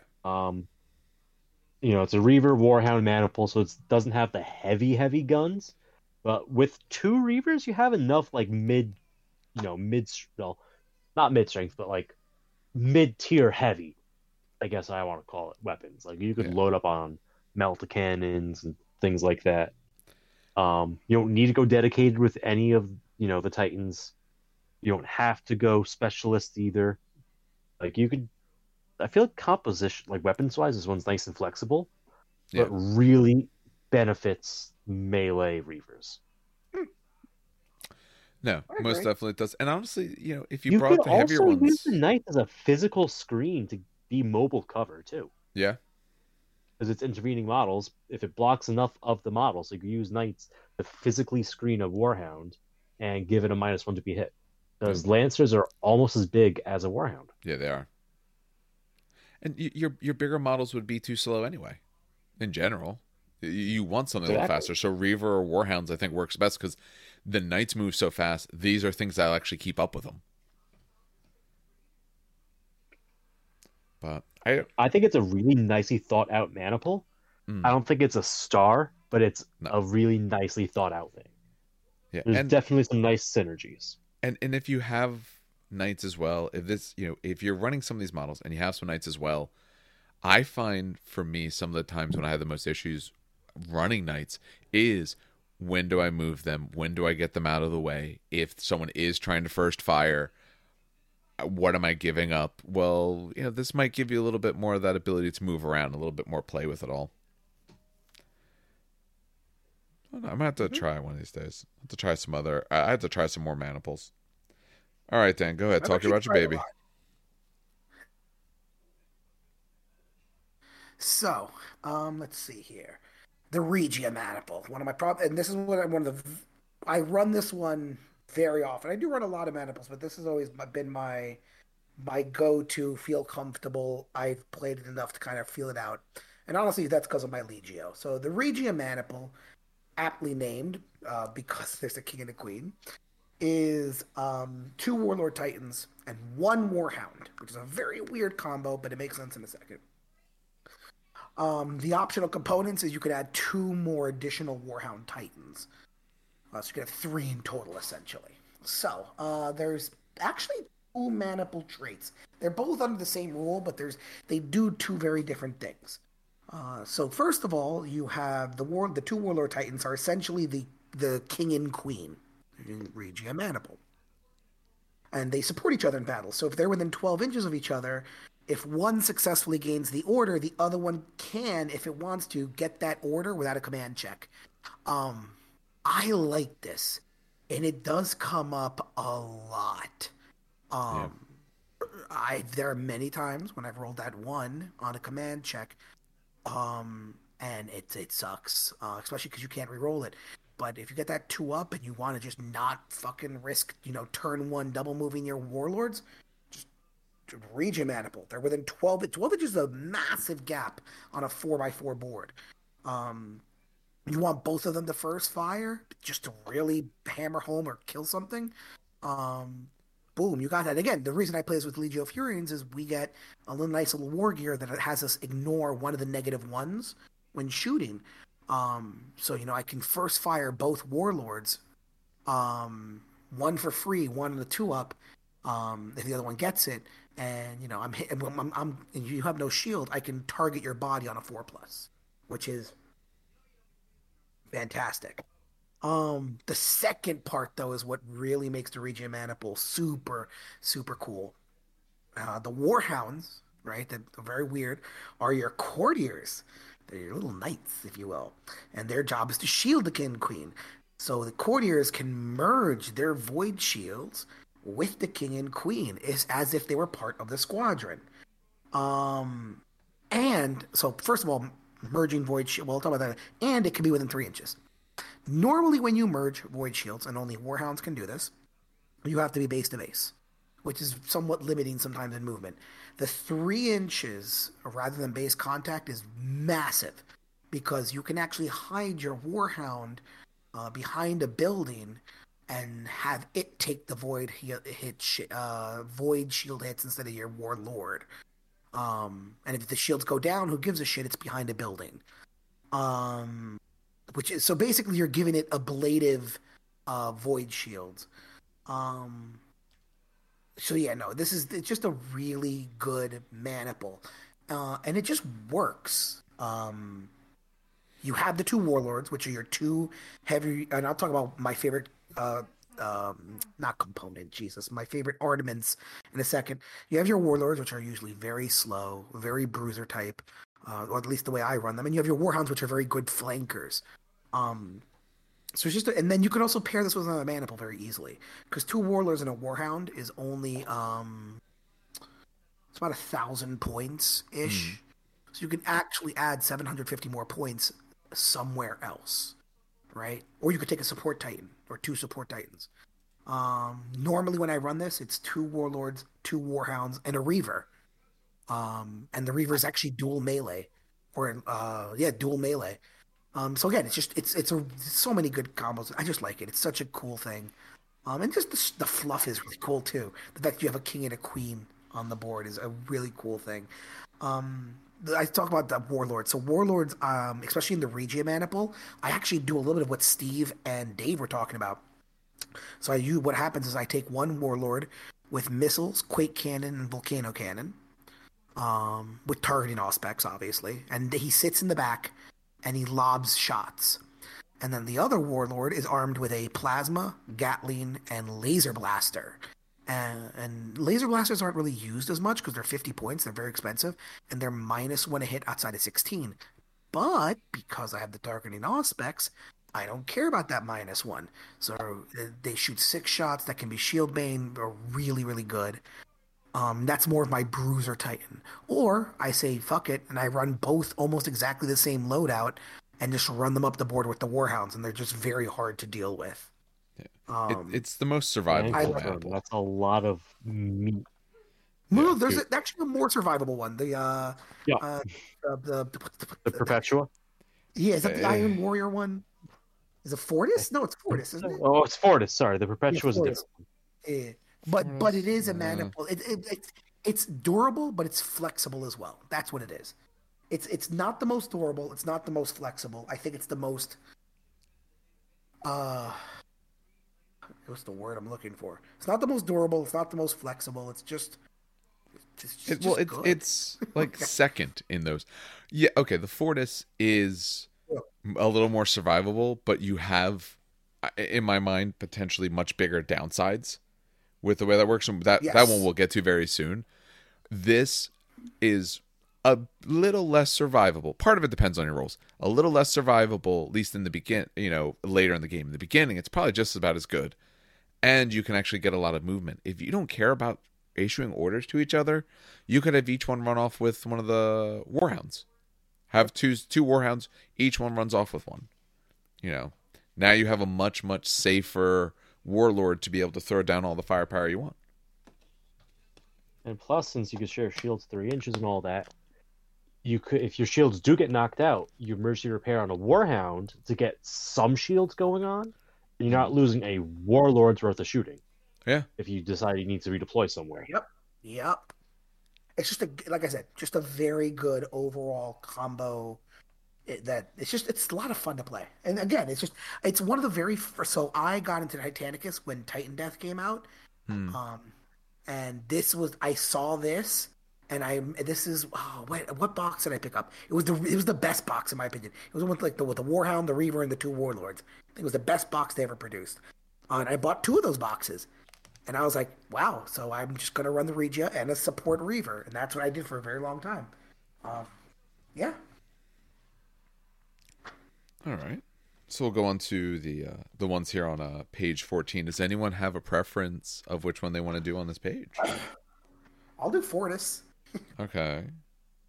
You know I love my Ferox. All right, I'll take Lupercal then. That's fine with me. We could run. I fight Lupercal a lot, so I can talk about it. Okay, that's fine. So I'll introduce it, and we'll have you talk about it more. But I'll go through it then. All right. So Lupercal Light Maniple. So 3 Warhound Titans. You can add extra Warhounds in. So this is the lightest you're gonna get. So it's Maniple traits hunting pack. It says working closely together, the Warhound Titans surround and pick off their foes many times their size. The big key of what they actually do. I noticed for some of these they add fluff in their little sayings, and other ones they don't. I find that odd. At the beginning of the round, any or all of the Warhounds within the Maniple can be formed into a squadron with other members in their Maniple. These squadrons last until the end of the round. This makes Warhound so good. Yes. Oh my god. So the reason it does this is one, it lets you play a lot with activation economy, on a turn-by-turn basis. It lets you play with your shield sharing on a turn-by-turn basis. It lets you do coordinated strike stuff on a turn-by-turn. Like, every turn, you could change who's loaded up with who. So you could have one guy stripping shields, another one's outflanking to get bonuses. So you have a squadron, right? If squadron all attacks same target with at least one weapon, then they all get a bonus of +1 to do damage to armor, called coordinated strike. So you could get a +3 between being in the rear arc and coordinated strike on a Warhound, which turns Mega Bolters into strength 7 weapons, for example. It's nice. And being able to change up who's in a squadron and who's not is really good, because what my buddy likes to do is have a knot of 3 of Warhounds just marching up the board that are all sharing shields in a little triangle. And as long as they're going across the board, I really can't scratch them. They'll have like 2 off on the side doing something, right? But if I finally crack through the shields, and there's like 9 shields between these 3 Warhounds, and they're all taking turns pushing their reactors to spread out the heat, damage from it. They've all got the free push on the shields for 10 points, because, of course you take that War Gear upgrade when you have the points spare. If I finally crack it, okay, cool. One Warhound leaves the triangle, and a new one walks in, joins the squadron, and is, now the rock of a new triangle. It's really nice. And if you have to really kill something, or you really need everyone to get an order off, and you have all 5 Warhounds taking 1 order, you have your Princeps in there giving a +2 to the order. Each additional Warhound has to first getting the same order as another +1. Yeah. You could get a +6 to your command check. Yeah. Theoretically. It's nuts. Like, this makes Warhounds, they're already a flexible Titan in terms of mobility. This makes them flexible, like, almost across the board. So you answered my first sort of question or thought with this, was because normally you're restricted to 3 things in a squadron. This just says any or all can squadron as you like. So this isn't restricted. Is it? I would read it as no. No, you could go up to 5. This Yeah. breaks the base rule of Warhounds. Which, yeah, you might only have one. 5 of them is still cheap enough. You can have some other stuff. But if you really need to get through something, I'm going for. I have the first. I'll be going first this round, say in shooting phase. Yeah, I'm going to put them all together. I'm going to crush whatever Titan I want. Exactly. And it's also very worth noting, and that since you mentioned crushing things, this Maniple at its minimum points value is 600 points exactly. Yeah. Which means you can squeeze in War Masters to 1750 point games. Yep. Which is what I do. And you still get all the Warhound flexibility with activations. So you could drop in two drops. War Master, 3 Warhounds, right? Yep. Which means you get the D10 to have first go. Yeah. But then in turn 1, you change up your squadrons to be 3 individual Warhounds plus the War Master, giving you 4 activations. So you could stall out on movement, so your War Master is lined up on something and just ruins its day.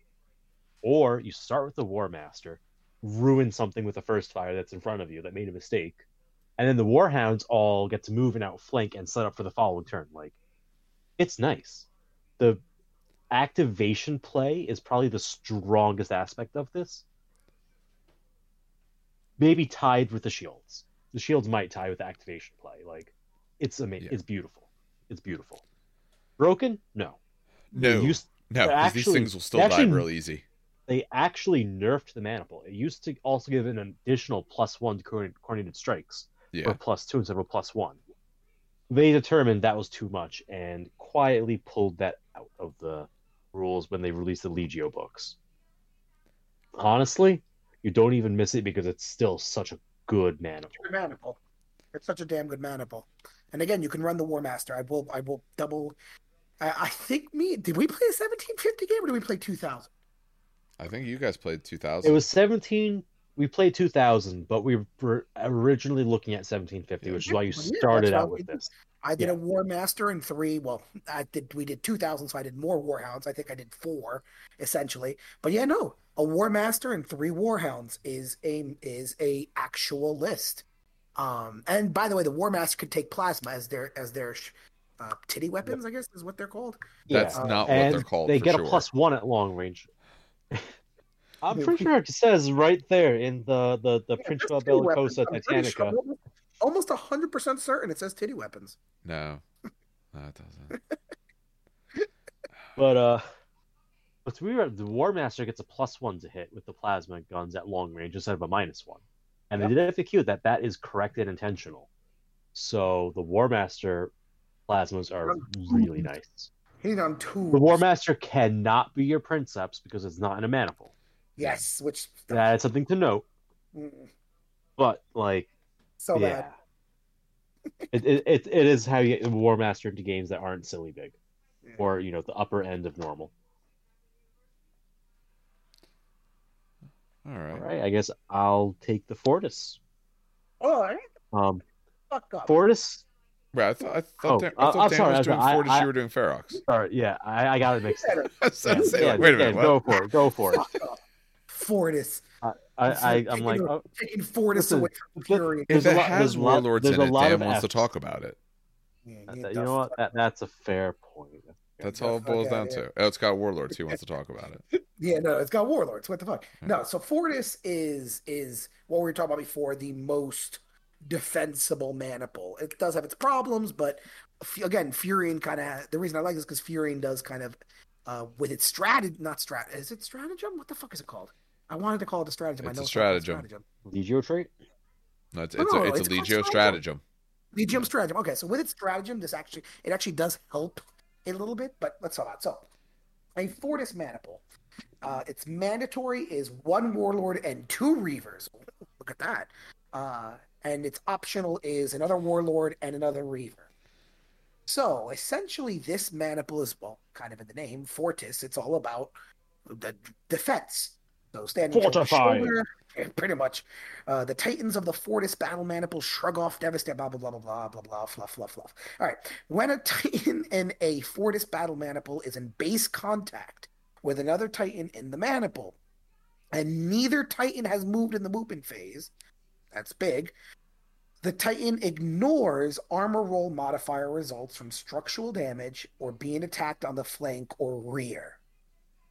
So before I read the next one, I want to focus on that real quick. Finish the rule first. One of the big things Steve said before was that the biggest problem with a warlord is if you flank it or you get behind it, right? If you're base touching and you do not move, now that flank attack or that rear attack, you don't get the bonus to damage at all. So the Lupercal Manacle that does get that bonus, to flanking and all that nonsense, just doesn't get it. I got Vulcan Mega Bolters in your back. I'm at plus bleh. And you're like, nope, no, you're not. You're going to bounce. Strength 4. It's going to bounce off nothing because I'm a fucking warlord. So Warlord's like armor 12, right? Like armor 12 mid on everything? Body is 12, head is 13. Yeah. Question mark. Means that you need at least strength 6 to maybe scratch it. Yep. So, yeah. And so that's really big. But again, you cannot move, which sucks. Now, by the way, it does mention the movement phase. I'm going to pause real quick. It does say the movement phase, meaning if you have the Princeps trait that lets you pivot when making an attack 45 degrees, which is why I like this with Furians, you're not moving in the movement phase. You're moving in the... Yes. Yeah. Now you know where I'm going with it. No. So what you could do is move one of the warhounds or move one of the warlords up, and then in case they go left or right, pivot at 45 degrees so that it's still touching the other warlord, but it moved in the shooting phase. And then, oh no, I'm at -1 hit. That sucks. But you're Furion. As long as you're outside of 12 inches, you don't give a shit. You ignore that -1. So that's why this is really cool, for Furion at least. You got to learn to start talking about things outside of your own faction. Well, it's the only faction I fucking play. Just talk no, about I do want to play. that. No, but even a Storm. No. So even a Storm, this is great. The other one because again, you take the Princeps trait because that's the next maniple I want to start. You take the Princeps trait to rotate 45 degrees. Okay, now I have the -1 hit. But a Storm is so good with shields and re-rolling shields and re-rolling one, or they get the extras and stuff. This makes just stacking endurance on endurance. Yeah, on endurance. What the fuck do you do with this Warlord Titan that's now sitting in the middle of the table? But the second thing that it does, and this is just adding more endurance on endurance. In addition, Titans in the Fortress Battle Maniple may merge their Void Shields. Now, this is super big because it's not saying if they don't move, they merge their Void Shields. No. It's in addition, just Titans in this maniple merge Void Shields. Now, the previous iteration of this was they both couldn't move to merge their Void Shields. That was the previous. They got rid of that. Now it's just, if they want to, the Reaver can merge with the Warlord, the Reavers can merge with the Reavers, the Warlords can merge with the Warlords. This is fucking... Because let's say, it's... Warhounds aren't next to me. They're not going to flank me. There's no rear. They're too far away for now. But they're in range of their Vulcan Mega Bolters, which can absolutely strip my shields bare, right? Steve moves up 2 Warhounds with, 4 Vulcan Mega Bolters aimed at my Warlords. This is going to suck. But they're not in my flank career, so who cares, right? Just walk both Warlords up and touch. And now you have... Oh, crap. I should have had my... I don't have a thing. How many Warlord shields does it take? What's a fucking Warlord? Oddly enough, I have Battlescribe open. It doesn't even... I'm not even seeing it now when I look at it. Oh, but okay. So, boy, even if it's 6, that's 12 fucking Void Shields. That's 12 Void Shields. It might be 5. It might be 5. Might be 10 Void Shields. It's 10 is still a lot. That is a lot. Yeah. And then... And it's a very long 3-up track. Wait. Fun fact. It doesn't say it stops. So you want to merge one Warlord, and a Reaver because whatever? Sure. I So would move Warlords first and then yes, Reavers the Reaver, Yeah. yes. because the Reaver's the flexible move. The big So they can problem make here up is for mistakes. There's a lot of big problems, I The think. next problem is the movement. The movement on this maniple sucks bad. Like, Yeah. oh my god, Lord have mercy on my soul. This is a slow maniple. But you're I not. mean, This maniple is. You could full stride if you just want to go straight forwards. Yeah, I think the You big could problem not is move in the movement phase and full stride in the this shooting is- phase. I think this is one of those maniples that looks really easy to play, looks really fun to play, but I dare say is actually one of the hardest ones to play because it requires such a degree of precise movement and thinking ahead that this is it, like this is one of those maniples that's, oh, look at this, I can merge this and this, but it requires you to think about where your opponent's moving, what he's doing. It's one of those. I don't know if I'm explaining this correctly. Is the problem? I feel like this is a maniple that wants to be souped with a second maniple in a bigger game. Yes. Yeah. Okay. Like a minimum Fortis and then like a Lupercal or a Venator to round out the points. So you have something that moves and something that's your fucking anvil, like your fucking rock. Depending It's your on anchor. what your mission is and all what you're actually trying to do to win, this maniple I think can absolutely struggle with that, because to get the bonuses out, yeah, everyone's moving much slower, everyone's staying together. Maybe I'm not getting all my bonuses to your side, but if I'm on your side, you're not shooting me. And Exactly. and so one thing you said, Dan, is like, oh, you can take the Warlord trait that lets you rotate. The bases are oblong, they're not round. If you rotate, Oh, unless that's you right. start positioned perfectly, Yep. you're not Right. going to touch anymore. But That's no, not how what I'm shapes saying is- work. No, but I was going to say you would have to. Again, this goes back to you would have to be able to position it correctly. If I see There's Steve's Warhounds almost are no very- way to do that because they're oblong. Well, no, Uh, you would like take the other, move the Warlord up, Yeah. how up 2 inches, and Okay. then if Steve's Warhounds go to the left side or right, or what I'm saying is like, let's say Steve moves his Warhounds to my right side, right? So your idea is they're not touching to begin with. They're going to touch when you rotate it. well, no, let's say they're touching to begin with. Then you can't rotate He them. moves. No. Yeah, because you're rotating around the center. No, You're I either know. going to get No, what I'm saying is they're bigger touching or to begin- smaller. Hold on, let me finish. They're touching to begin with. Steve Okay. moves his Warhounds to my right flank. Sure. I move the Warlord up 2 inches, right? Which normally could not be done, but in the shooting phase, I rotate him. But then you're losing the benefit because you moved to the moving phase. No. Well, no. Oh, yeah. That you're is right. what you said. Yeah. Yeah. No, yeah. Yeah. It's- If you're going to, that Warlord It's a trait is trap. useless in this. Because Yeah. if you want your benefit, you're going to lose it because you're going to stop touching Well, the no, Titans. because you save the Princeps for last, and then you spring it. Your Princeps should have a finisher configuration if you're going to try that. I think. Yeah, your Princeps is not going. Essentially, you're not going to be touching the Titans until you turn, because if you're touching before, you're not going to be able to turn.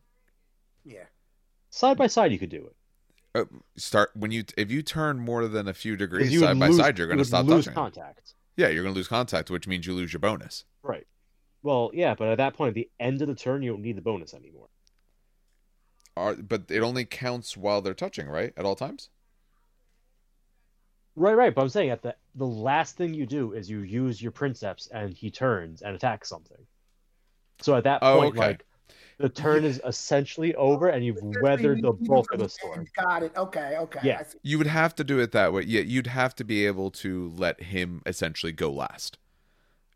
Yeah, which on a Warlord probably not as tough of a play to be able to do, but yeah, you'd have to wait on him.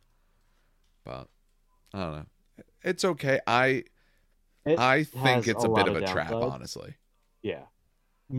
I think that movement is a huge part of this game. Yeah. And losing out on movement is It's bad. such I agree. downside. Yes. Like you I could agree. almost auto lose scenarios if you try to use these Legion rules, these Actually, maniple absolutely. rules. Wait, Steve, remember the 1 versus 2 game I played where I was playing Yes. double with her? This would be a great second maniple to bring. Exactly. Exactly. Like I was saying, like it's a 2v2 good game. it's a good anvil for a hammer and anvil setup Yes. in a larger game. Yeah. It's a good support man. It's gonna be weird to say, but it's a good support maniple. It is. It's not. It overall. I don't think it's a good maniple if this is the main thing you're running, because you might not have much else, and you If might it's not run in be a able scenario, to play scenarios. like Yeah, a defend the castle scenarios, this could be an absolute blast. yeah. But you're not launching an assault with this. No, you are not. No. All right. Why don't you take the Ferox Light maniple there, Steve? Yes, you will. Yeah, this is what I was getting excited for, but the next was yeah. Ferox Light That's okay. Maniple is my child. Dave also absolutely loves this I do. maniple. I do. It is base configurement, 1 Reaver and 2 Warhounds. You could then add in another Reaver and another Warhound for 2 Reavers, 3 Warhounds, which is actually a somewhat common composition I'm noticing. Yeah. The maniple trait Knife Fighters. Essentially, if you are in the shadow of a Titan, you get a bonus to do damage against it. And you could always choose whether you want to use your weapon skill or your ballistic skill when making attacks. Well, when within 2. And you can use your ballistic skill because odds are it's better unless, you're someone weird like Volta or something. True. Um, I like the first part. The second part never helps me, but I like the first part. Yeah. I love that first part because it affects everything. It means your smash attacks now essentially scale +2. So Warhounds doing smash attacks at strength 8, making them a viable melee option if you get a long charge off. Reavers get even more terrifying because your power fists are essentially strength 10, and your chain fists are essentially strength 9. I love this maniple.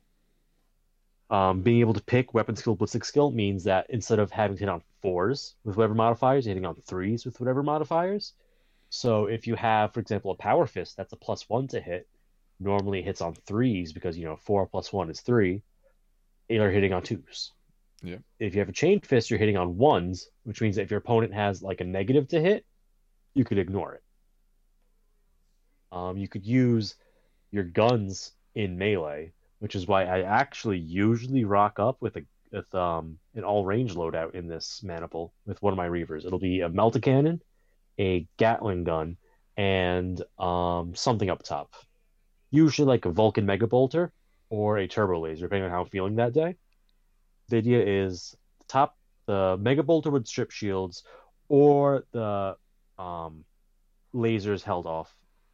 Whatever happens, the melt cannon does wholesale damage, and then you follow up with the Gatling, because when you're targeting within 2 inches of something, it's only -1 to hit. So your base BS3 takes a -1 to 4, and then a +1 for short back to 3. Oh my god, it absolutely butchers things. It helps take those it's weapons yeah. that are very meh in terms of once your shields are gone and starts making them a threat. One extra makes a difference. Really yes, because what it does is makes like a strength 4 bolter into a strength 5 bolter. If you're flanking, it's strength 6. If you're hard flanking, it's strength 7. Yeah. If you have your Warhounds doing a coordinated strike, it's strength 8. Mm-hmm. Existing damage could be up to strength 11 total. Yeah. It's nuts. I mean, I think there's also a war gear option you could take that would push it another point further. Like you could stack some crazy mods on with this. And as a Legio Gryphonicus player, I get to pick out a Titan target for my Titans. And until a different Titan in my Legio attacks that Titan, I get to reroll 1s, which is just cool. I also get a +1 to armor rolls, which is going to stack with this. So up close, I'm getting +2. It makes a difference. It absolutely makes a difference. So I love the Ferox. I have unfortunately defaulted to it for like 2 years straight. Yeah, so I'm working on breaking out of it. I think that's what I want to do. Of course, Titan in my possession dependent, but I want to use ones that I have not used, ones that maybe even I look, I'm like, I don't really like that, just to try it to see. Because usually I go with the Ferox, because I'm like, well, based off what I'm playing, I want to get close. This one wants me to be close.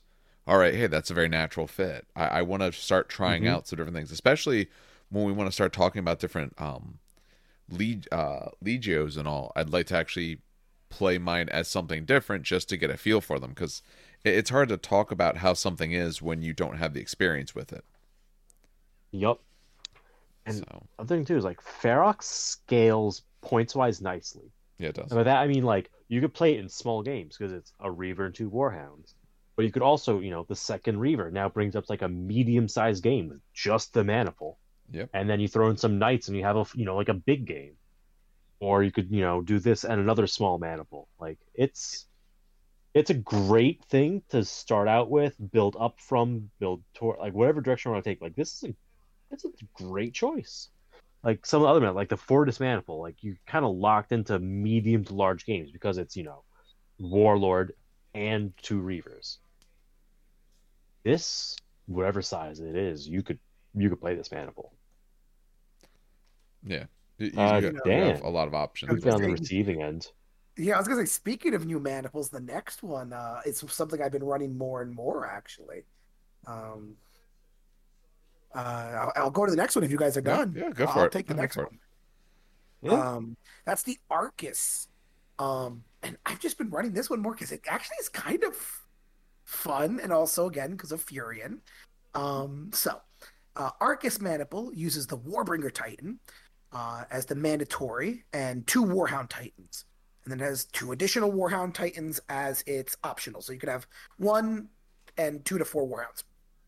And basically, what this one does, and Steve actually corrected me because I was actually playing it wrong before, in a bad way. I was hurting myself, and Steve had to correct me to help myself. So the Warbringer Nemesis Titan from this Maniple can attack enemy units indirectly if they do not have line of sight to that unit, so long as the target is within line of sight of the Warhound Titan from this Maniple. So essentially now your Warbringer, which by the way can take a Warlord weapon on the Carapace, and also I'll get to what its arm weapons are going to be in a second, but it now does not lead line of sight. It can shoot. Now, how a volcano cannon arcs its shot over a building, I don't know. It's like NBA Jam when you're a kid from downtown. Supercharged, goes right through the building, exactly. Goes right through. But I just one of those things where I'm like, He fires it from downtown. Yeah, that's all it is. So firing indirectly in this manner confers a -2 modifier on the 2 hit roll, which for Furion becomes -1. In addition, an attack with blast. Now, this is where I fucked up, and I was laughing when Steve told me. In addition, an attack with a blast weapon from the Warbringer Nemesis Titan that misses scatters D6 instead of D10 inches when it's in line of sight of the Warhound. I kept thinking it was D10. Steve had to walk over and be like, "No, Dan, it is D6." And I'm like, "Excuse me?" Yes. So basically, I was running a Warbringer with, it was a corrupted Warbringer, mind you, with a triple volcano cannon. So 2 volcano cannons on its arms and a volcano cannon on its carapace. Oh my god! Which, so burned up like the hold on, sun. Dan was wondering. Yes, Dan is a bad person. No, hold on. Now, mind you, this is going to suck for a Furion because we actually have to roll command checks on blanks and also machine spirits. So we're rolling command checks a third of the time rather than a sixth of the time, which does suck. And a corrupted Titan makes you minus -3 or -2 to command checks. Yeah. And I gave him Frozen Soul only because Frozen Soul helped me with the goddamn heat that I was generating. So you roll like this, but now you're shooting. You stick it behind a building. You're shooting volcano cannon shots 120 inches, so the whole 4-foot board behind a building that they cannot see you. And you're only scattering, now that I know this, 1d6. So that small 3-inch blast template is most likely going to hit you. That Carapace weapon, that's a large ordnance blast template, which I believe is 5 inches, will absolutely hit you every single time. The hole might not be over you, but it'll still clip you. And that's really, really, really, really good. Dan, it gets better. Wait. I'm not even done. Hold on. Oh, you're still. I apologize. No, well, as I was thinking about this, I started getting cheesier. I The way the started- game should be I played, of course. Yes, the way the game should know. Never do this. So I was thinking, okay, so you run the Corrupted Titan, you run the Triple Volcano, right? Whatever. And then Furion, right? I didn't even give it to the damn Maniple. I didn't even realize I could. But you can take the Furion Maniple, the stratagem, which is your Maniple gets to fire an additional weapon for an extra heat. Basically, you spend one heat to fire an additional weapon, a weapon in addition, again, basically. So you can essentially have 4 volcano shots, or 2 arm shots and 2 carapace shots downrange, which is just an obscene amount of firepower. Now they have their void shields up. That's what Warhounds Come are back for. later. They could fix it. Yeah. Warhounds, yeah, exactly. But if it's someone's this happened during the game. They didn't kill it, but it was a double shot to the body, which crippled it, 1 shot to the legs, which hurt it very badly, and 1 shot to the head, which hurt it. The Titan was just like knocked.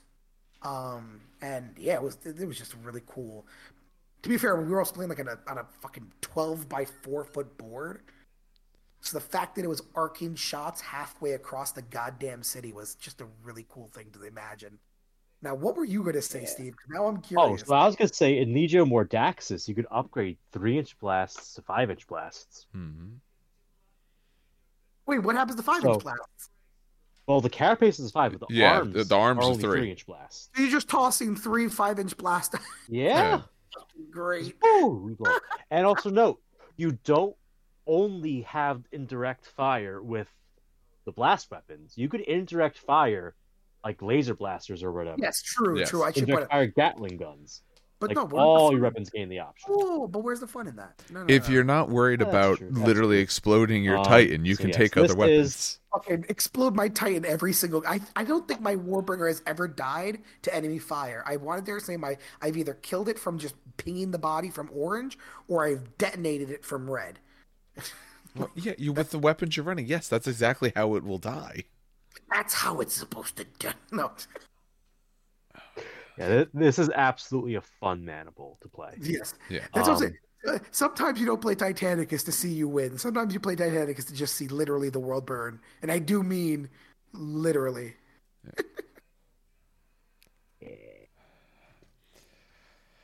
A big thing to note, this is indirect fire. This is not the barrage special rule. No. So there is a stratagem for forward observers that let your barrage weapons fire indirectly at full effect, even as long as the spotters can draw line of sight. That does not work for this. No. But you do get the D6 scatter when you have line of sight. So you could, hit on a 3-up with a D6 scatter if you have line of sight with both the Warhound and the Warbringer. It's nice. Arcus is nice. Who wants to take Ruptura? I'll take that one. Because I want to take Mandatum. Yeah, that's right. I'll take Ruptura. Okay. All right. So for the Ruptura Battle Line Maniple, so you have to bring 2 Warbringers for this one and 1 Reaver. Optional, you can throw up to 2 more Reavers into it. So this is Artillery Bastion.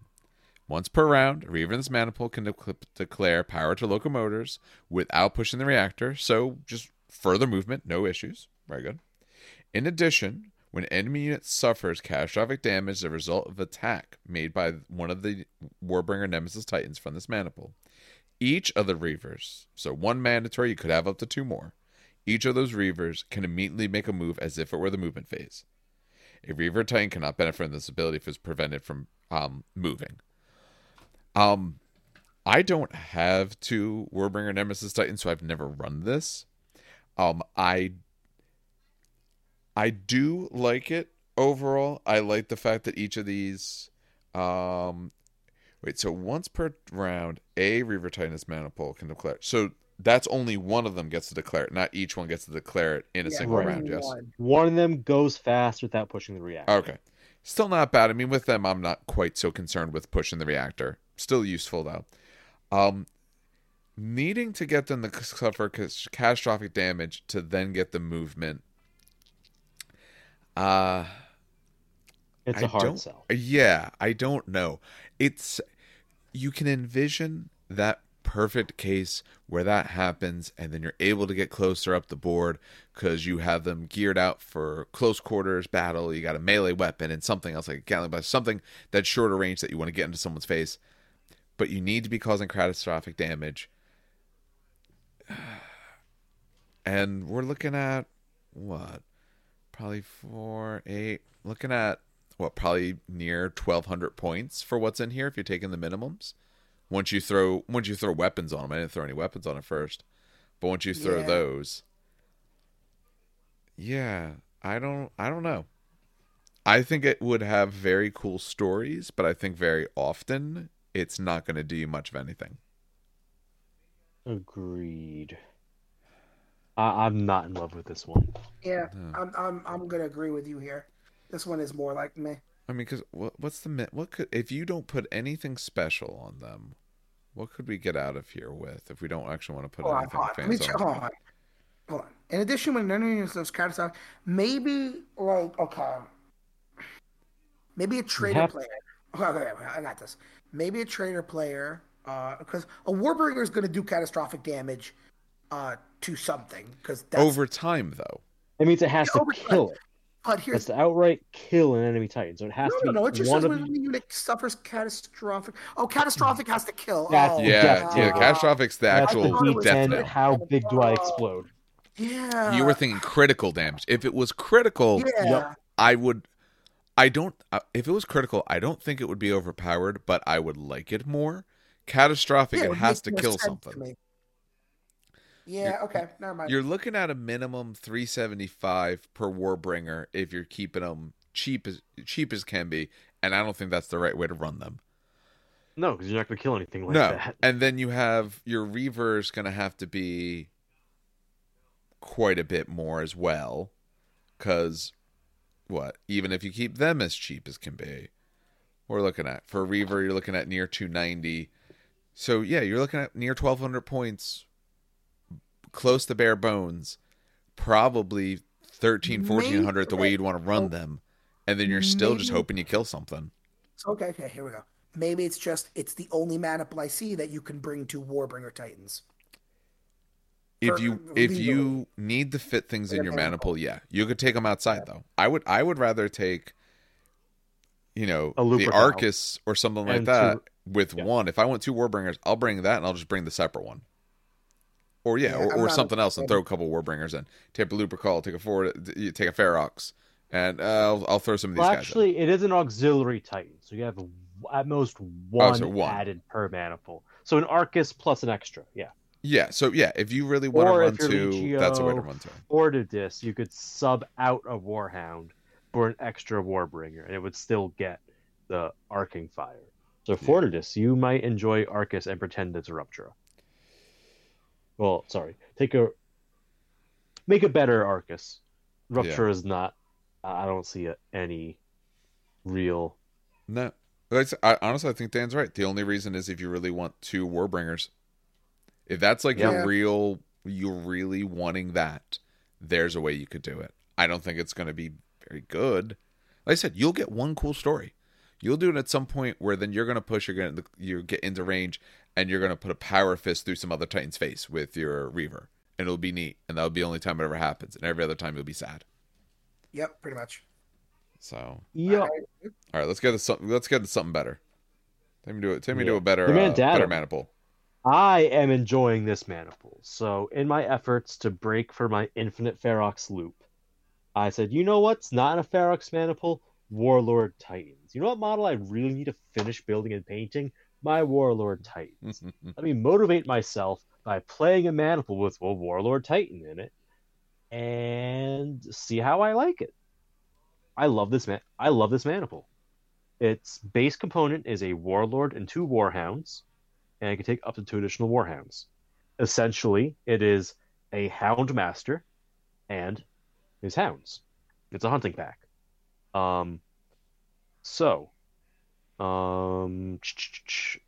If your Warlord Titan's alive, Warhounds get a bonus of 2 to their command checks. Go from a 5 up to a 3 up. That's huge. Very much. It makes your orders actually reliable on Warhounds, which is not at all a normal thing. And this is what I really love about it. Warhound Titans get an extra +1 to hit for all attacks made against targets within 12 inches of a Warlord Titan. That's nice. It can make up for target attacks if you're trying to make turbo lasers work. I feel like this is a good maniple for that because the -2 for targeting is partially canceled out by that +1. It makes plasmas nice at long range. It's just nice to get a +1 to hit. That is not a common thing in this game. No, I think Dan would really get a lot out of this maniple with his Furians, because if you stack the +1 with the ignore a -1, that could be nice. What is that? 1 Warlord, 2 Reavers, 4. I'd have to buy 2 more Reavers. I don't want to. No, Warhounds. Hounds. You're looking at the wrong one. Yeah. Oh, Warlord and Warhounds. Mandatum. Yeah. So Dan, what's really nice about this is that your Warhounds with a +1 to hit are hitting on 2s with their Mega Bolters at 20 inches. You're hitting on 1s. Or hitting on 3s with plasma. 8. Yeah, or 3s with plasma at short. I mean, at long, yeah. Or 2s with plasma. Or 2s at short, yeah. Like, this is nice. No. 2s at long. So, yeah. So, with this maniple, you want a up-close-ish Warlord. I would not invest too many points in the Carapace weapon because minimum ranges on a Warlord suck. If you're not in a Warlord and Warmaster heavy meta, the Packmaster means your Warlord is probably not shooting its Carapace too many times. So keep that cheap. But your arm weapons, you could go all out with those short range weapons. I think this would be great for Gatlings, plasmas, and you could even throw a fist in here and not feel like a complete idiot. Because you're literally spending the entire game pushing your Warlord to move. And even at 6 inches, which is slow, you're gonna cross the table eventually. Hey Steve, you want if you full stride it, you could go 12. I know. You could warp displacement as a trader and all that silliness. Yeah, no. Not even screw the trader stuff.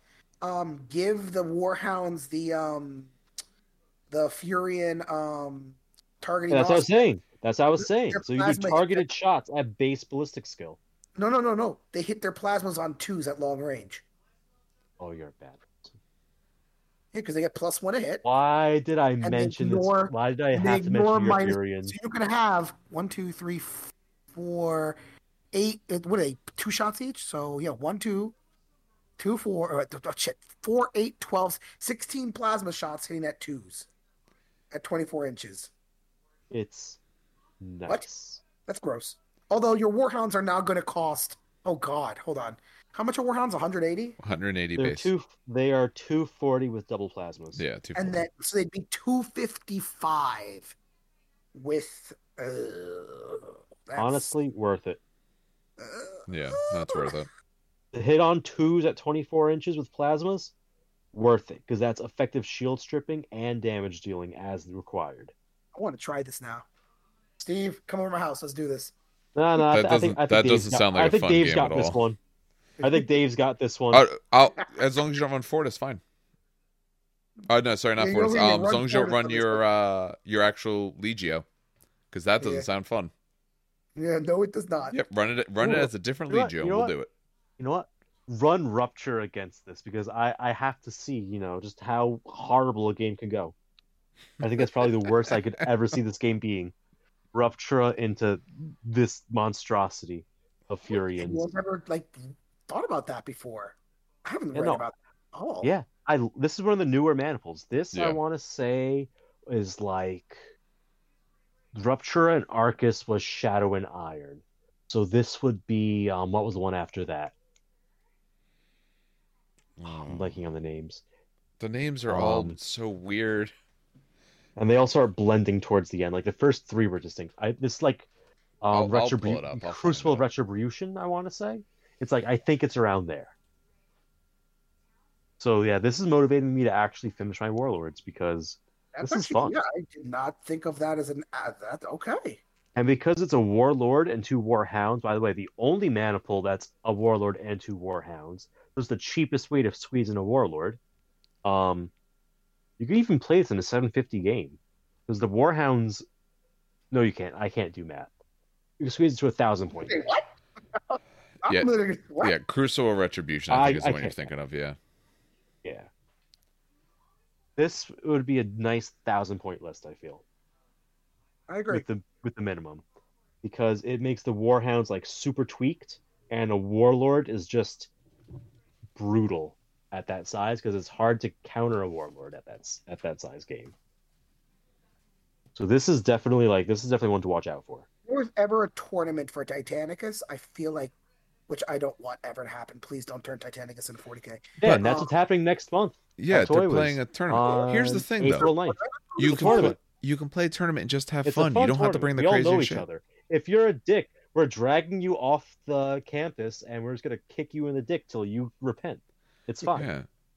Don't bring 4 plasmas. I almost want to bring it just to play one game. Oh no, you can't change the list, obviously. Damn, I do want to try it though. Oh my god, that is stupid nasty. Have fun playing a game by No yourself. one- Yeah, exactly. Oh my god. The You have fuck? enough Titans to play against yourself, Dan. You can do it. You could do that, actually. I could. Oh, Tell you what, God. when we start recording stuff, because I'm getting some different things set up for recording, we'll record that and we'll show just how bad it is, and we'll put that on YouTube.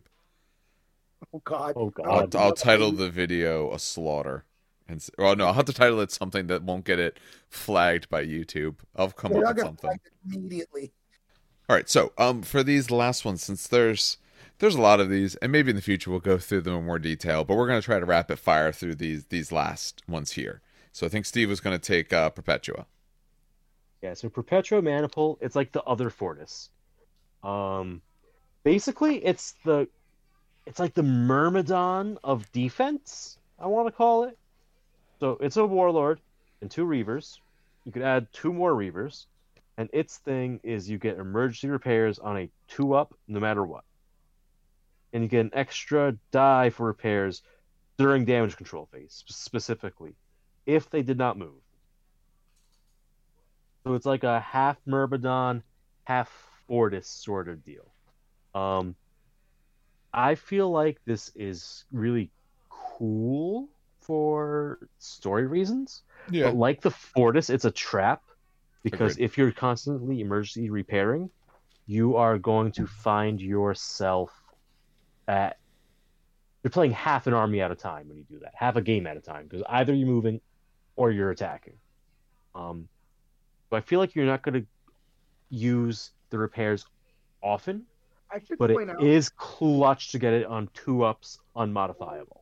I'll point out that with And the bonus defense dice I was just gonna is say, all the time, as long as you haven't moved. But again, you're giving up movement. Legio Storm was really good with this because they already get the reroll repair dice rolls, and so just adding already another dice to it that can also as well be repaired makes for a very good kind of durable maniple because they can reroll. That's what it is. So them This is as long as you don't move. So like the Fortis, you get slowed down a lot. Yeah. Yeah. I feel like it's one of those manipules that's annoying to fight, not so much one that's fun to play. Agreed. Yeah. Yeah. Neither of you is going to have a great time. Exactly. It's like, Yeah, I'm exactly. here just rolling to stay alive. You're here rolling to kill me. That was a really fun game. It's like Yeah. like the Fortis, it's like a scenario one, I feel. It's like there's a scenario you have in mind. This maniple could be used to play out the story. Yeah. This next one, though, Yeah. this is a Dan one, yeah. I feel. Do you want to run through this, Dan, or do you want me to? Yeah, take this one because I'm Okay. going to wait for Dominus That's on fine. this one. So this is the Extragemus Battleline Maniple. So it's 3 Warlords. If that's not enough, throw an extra Warlord in. You still don't like it, throw a Warbringer in there. Scorched Earth. So during the combat phase. So that's important. It's in the combat phase. So you can't do this if you do first fire in the movement phase. But during the combat phase, When you're going to make an attack with a weapon that's not a melee weapon, you may increase the strength value of the weapon by 2 for the duration of the attack. You have to declare before rolling to hit. If you do so, your reactor level is going to go up by 1, or it's going to go up by 2 if it has a dice value of 5 or greater. So if you're firing with a big a weapon with a lot of dice. And this is in addition to anything else that advances the track that the weapon fires. So, I mean, it's got to be a hefty game if you're talking about 3, maybe wanting to bring something extra. I do like the ability a lot. I do like this quite a bit. The cool rule. It is very cool. You're getting a little hotter, but you're on Warlords. You're not quite as worried about that. And +2 on the weapon, or you may be getting hotter by 1 or 2 depending on it, but a +2, that's huge. Strength 12 plasma, or strength 14 if you do experimental weaponry. Yeah. Yeah. No, overcharged cannon, but yeah. I want to try this with Gryphonicus, subbing in Reavers for the Warlords. Because that brings Reaver up to Warlord strength tier at the cost of some heat. Yeah. The problem to me with this is I would need to have 3 Warlords, and I do not. Otherwise, I would absolutely try this, because I think even some of the other guns that, maybe don't take quite as much could actually still be really, really great. I think that could be amazing with the Volkite. Oh, God. The Volkite Destructors? Yeah, because when you do the beam attack, it auto hits, and you target. Yeah. Getting +2 strength on top of that. Yes, now you're sitting strength 8. Yeah, that's good. That's strength 10, right? Because it's base strength 8? No, base strength 6 on Volkite Destructors. So 6 goes up to 8, which is nice. Yeah, if it's that's previously damaged, that's an extra +1 to +3 potentially. Like that's a finisher maniple. That's a finisher weapon in this maniple. Now that's nice. Makes attack with a weapon, increase that weapon. It is for each weapon, though, the way I read it, that you would declare it. So if you're doing +2 on, it's not +2 to the Titan, it's like +2 to that weapon. So you are not going to want to put it on all your stuff. Like, you don't want to necessarily be running like, I'm running all this heavy stuff and they're all +2. No, you're gonna burst into flames. So put it on that lower weapon to make sure it hits still. I do not mind. Yeah, because you're gonna wreck your whole bit of your things there. All right, so next one up then is this is a fun one. Is Firmus. Do you want to go through this one, Steve? We'll save Dominus for Dan. Yeah, we'll save that one for Dan. So Firmus it's an interesting one. It's like an almost War Machine maniple, I want to call it. Just because War Machine does weird stuff. That's why it's an almost Dominus. It's an almost Dominus maniple. So it's composed of 1 Reaver and 2 Warhounds. It could add 2 more Reavers. So up to 3 Reavers and 2 Hounds. The special rule they get is when you attack Titan in the maniple, the owner of the target Titan can choose to try to reroute the attack to a different Titan in the maniple, as long as the Titan's at least 50% visible. So basically, as long as they don't have heavy cover to the attacking unit. The attacker can then pass a command check to ignore the reroute and attack the original target. And this also would cancel out split fire if you fail that command check to ignore the penalty. It's an interesting one. I can't think of an amazing setup for it. No. But I do think that it could be used in the right person's hands. Yeah. I think this pairs nicely with Solaria's -1 to hit on Warhounds. As long as they haven't taken damage, because that is in addition to a -1 for light cover, or -2, which would be really nice if you happen to catch them failing their command check. That command check thing takes a lot of the oomph out of this maniple. It absolutely does. And the other thing, that the last little line they put separate, a unit can only be forced to take this check once per round. Right. So if they pass that check, you can't force them to try again and again. Yeah. So, I mean, if they're on a first fire, you make them take it. They pass it. They're good the rest of the round. They don't have to ever try again. Yup. I'm not a big fan. I see it as a way you either put your Warhounds in front to save your Reaver, or you put your Reaver in front to save your Warhounds. Exactly. And I think it pairs with stratagems, and it pairs with Stellaria. And that's about it. What it does. Because the things that you're most worried about shooting at you are going to probably pass their command checks because they have really good command. I'm not worried about the Warhound on a command 5 shooting like my other Warhound. I'm worried about the Warlord who's sitting on a command 3, or maybe he's the Princeps sitting on command, Oh, no, sorry, he'd still be on 3 for this because it's not an order. Like, no, I'm not huge So basically, this Maniple depends on, the good roll of 1 eventually. Yeah. Which is not great. Yeah. Or hope they brought Warhounds. Or hope they brought a Looper Call Maniple. They brought Corrupted Titans. Yeah. Hope they brought all Corrupted Titans. Yeah. All right, Dan, speak to us of Dominus. Dominus. So I actually tried Dominus when it came out in the White Dwarf. It didn't change. At least I don't think it did. And I love it. I actually do love it. This is actually one of my favorite top 3 favorite Maniples. This is the only time you'll see me run Knights too. I don't actually run Knights ever until I run this. So it's 1 Warlord, 2 Reavers, and then 2 Reaver Battlefans, and then 1 forced banner of either Questoris or Cerastus Knights. Yep. You can take an additional 2 Warhounds, and then you can take an additional banner of Knights. So you could take 1 Warlord, 2 Reavers, 2 Warhounds, 2 banners. It's very much like an axiom if you think of it. But they get 2 Maniple traits. First of all, Knight banners that are included in the Dominus Battle Force cannot benefit from obscuring cover. So you can never have obscuring cover if you're a Knight banner. Basically, no hit penalties for cover. Yeah, you have a line of sight or no line of sight. Yeah. If a Knight banner from a Dominus Battle Force Maniple is wholly within 6 inches of a Titan from the same Maniple, and it says all Knights from the banner are within 6 inches, so you can't do that weird like one banner, one Knight. That changed. That's what they changed. Okay, so that used to be able to do that.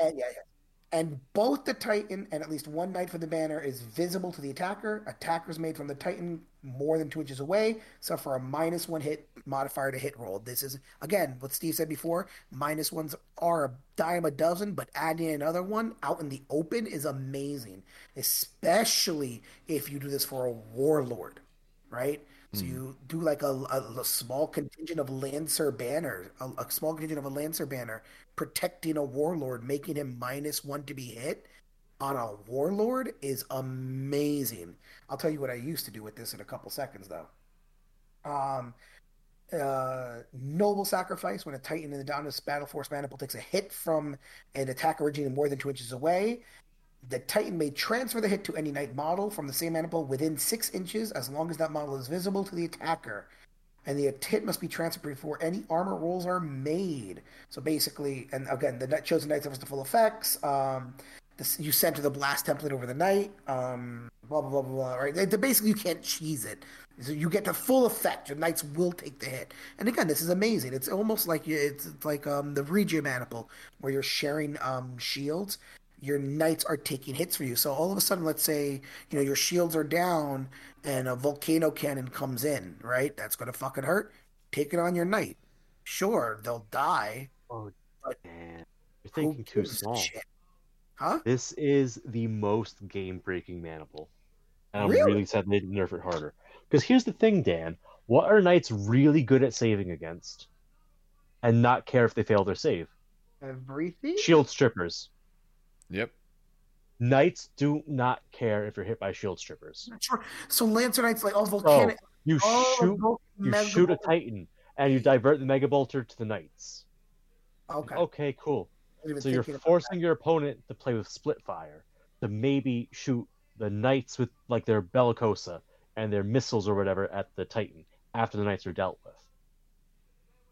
But then they're not turning. Like it forces your opponent to play a game that they don't necessarily want to play, essentially. Yeah. Because the Knights soak up all the shield stripping power. Okay. I wasn't even thinking about that, but that makes sense. Yeah, and you're making it -1 to hit the Titan, so they don't necessarily want to shoot at the Titan. Yeah. But depending on their weapons, it might be of no use against the Knight. Yeah, I was literally thinking about the -1 hit. I wasn't even thinking about like oh god, that's actually oof. Yeah. You divert the shields and you just tank the Bellicosa because oh no, you knocked out a shield. So sad. Anyway, this is a very mean Maniple in the right person's hands. And it pairs nice with Solaria because their Warhounds with the -1 to hit. It's an extra -1 is a -2. Oh yeah, oh my Yep. god. Yeah. You, Like you you could need do to some take out the nasty knights. stuff with That's what it this. boils down to. You have to have And if you want stuff to protect take your them out. knights, you drop a concealment barrage, not concealment, the blind barrage Yeah. to protect the knights. That's a -2 to hit the knights. So I'll kill the knights first. Well, it's -2 to hit the knights because the blind barrage. Because Yeah, it's you can do some nasty obscuring things. terrain that they don't get the benefit of. Yeah. There's a lot of ways to break that Maniple. And I'm sad that didn't get the reroute command check thing. Also, I'm mad that the knights no are one fucking what? leaping 10 stories in the sky to intercept a hit off a Warlord's head. But I'm that's its surprised own no thing. one runs it. I'm okay. People do. I- When this dropped, when my buddies ran this a lot. Okay. It's why I'm such an ardent user of Melta cannons. Why I'm an ardent user of Quake cannons. Dave actually is the reason Because why. there's no Quake cannons on Reaver Titans. Yep. Duh. Oh, well, I think Warlords. Yeah. It's before they dropped the Warbringer, and I didn't want to invest in an entire Warlord just to counter Knights. Yeah. No. Because Agreed. these were also like 1,200 point games you were playing at the time. All right. So yeah. Yeah, we're gonna move on to try to keep these last few here as fast. I'll go through. Oh yeah, Ignis. keep it going. That's all right. So Ignis, it's 3 Warhounds, Sarasis Night Banner. You can take 2 more Warhounds if you want, 2 more Sarasis Night Banners. So consuming fire. Units with this Maniple add 1 to the die value of any weapons with a Firestorm trait. So they get extra shots off of that. In addition, they may reroll armor rolls of 1 for an attack made with a weapon with a Firestorm trait. Sarasis Night Banners with the Ignis Light Maniple must be upgraded to a Sarasis Knight Archerons. In addition, Night Banners included in this Maniple within 6 inches of a Titan from the same Maniple may be issued a first fire or full stride order without needing to make a command check. If that Titan was already issued that order. So if the Titan takes a first fire or a full stride, they're close enough, they'll get it as well. I don't run a lot of template stuff, but if you do like that idea, which means you want to get close, because if you're going to run this, you do need to get up in someone's face, then I do think it could do a lot of good or just a lot of fun. But since you can't aim a template, I think they always have that chance of struggling, because you won't get to choose where it's actually going to go. And you might keep hitting different spots, so it could take forever. Because it's 3 on it normally, so you're getting 4. Yep. I mean, that's good. That's definitely good, but I don't know. What you do is you hurt something with a flamer, and you follow up with a smash attack. Yeah, Like you get right under those shields with it. yeah, And then the knights have the chain fists. So they have rending, which means they could theoretically also do damage as a follow-up with melee weapons. Oh, that's the other weapon on an Archeron? Yep. Okay. The chain Oh, fist. I wasn't sure what It's like what their it's a weapons tiny were. chain fist. Okay. Yeah, strength 7. Not bad. Yeah, rending. Yeah, rending. That's not bad. It's an alternative to the Lupercal Maniple. Yeah, It's something that Audax could take. It's one of the 3 that Audax gets access to. Yeah, it's nice. yeah. It's No, worth playing at least once just to see what happens. I don't say it's something that you must try this. Yeah, It's it seems like it's a fun. It's a one. proxy. It's a proxy it list. Yeah. Proxy it. See how you like it. If you love it, okay, maybe invest. But otherwise, don't buy that box of knights because those knights are really bad. Otherwise, Oh, agreed. Yeah, absolutely agreed. You don't want them in any other proxy case. your lancers that day. Be like, oh, okay, that was fun, and then never do it again. Never do it again. I'll take the precept. Precept. Wait, can you guys hear me? Oh, Yeah, we can hear yes, you. I'm sorry. Keep going. It, like, We weren't disappeared. stopping you. I'm so weird. Like, oh yeah. It's the So other Precinct Battle Line axiom. Yeah, there's the other axiom. I like this though because it gives you variants. One Warlord, one Warbringer, and one Warhound mandatory. Optional is one Reaver, one Warhound. So this is actually, I think, better than the Axiom because it's literally you have the one Warlord, you could take one Warbringer, you could take one Reaver, you could take two Warhounds. I think this is the Axiom of the Axioms. And this, it's better too, probably. But anyway, flexible tactics, the start of each strategy phase before any orders are issued. The controlling player may choose a single order for the precept maniple. If multiple precept maniples are present on the battle group, each maniple can pick a different order. Until the end of the round, Titans within this maniple can be issued the order on a 2+, ignoring any modifiers. Any Titans issue an order other than the one chosen makes a command check as normal. I like this one. This one's kind of cool. Yeah. It gives you the variance of if you have like if you want to run one of each Reaver or one of each Titan, you can. If you really want to get an order out, you have a 2+ to get it out. And it doesn't hurt your command checks. Like it doesn't say, oh, you got to do a different command check -2. No, just take a normal command check as normal. And you ignore modifiers. I like this one. I have literally This no is problem. another nice forgiving one because Yes. Yeah. whatever order you need, you have access to easily. So if Oh, you sure. know, oh shit, I needed emergency repair or I'm screwed, or I better get that first fire to get the win here, you do it. As long as you don't roll a 1, you get it. It's very, very nice to have that availability. The range of Titans means you have play in all levels of the field. Maybe not so much in melee because the Reaver's the optional component, but like you get to do a lot of stuff with it. I like this one as in like literally it's literally a variant of the Axiom Maniple in the fluff of it. It's a nice one. And it's a nice, easy one as well if you're new to the game. All you have to figure out the one order you like. What order do you want to? What order do you think is going to be the cool order that you're going to need this turn? Yeah, everyone's a 2-up then. Go for it. Some of these so other ones you really have to put thought into them. You don't have to put that much thought into this one. It's like you could pick whether you want to be a Perpetua or a Fortis or a Myrmidon as you need, almost. Yeah. Just without like the extreme end of the buff. Yeah. All right, that gets us to the last one. The very last one. Traders only. Loyalists, I'm sorry. You can't touch this. No. Sorry. Well, not even No. traders. It has to be Legio Audax.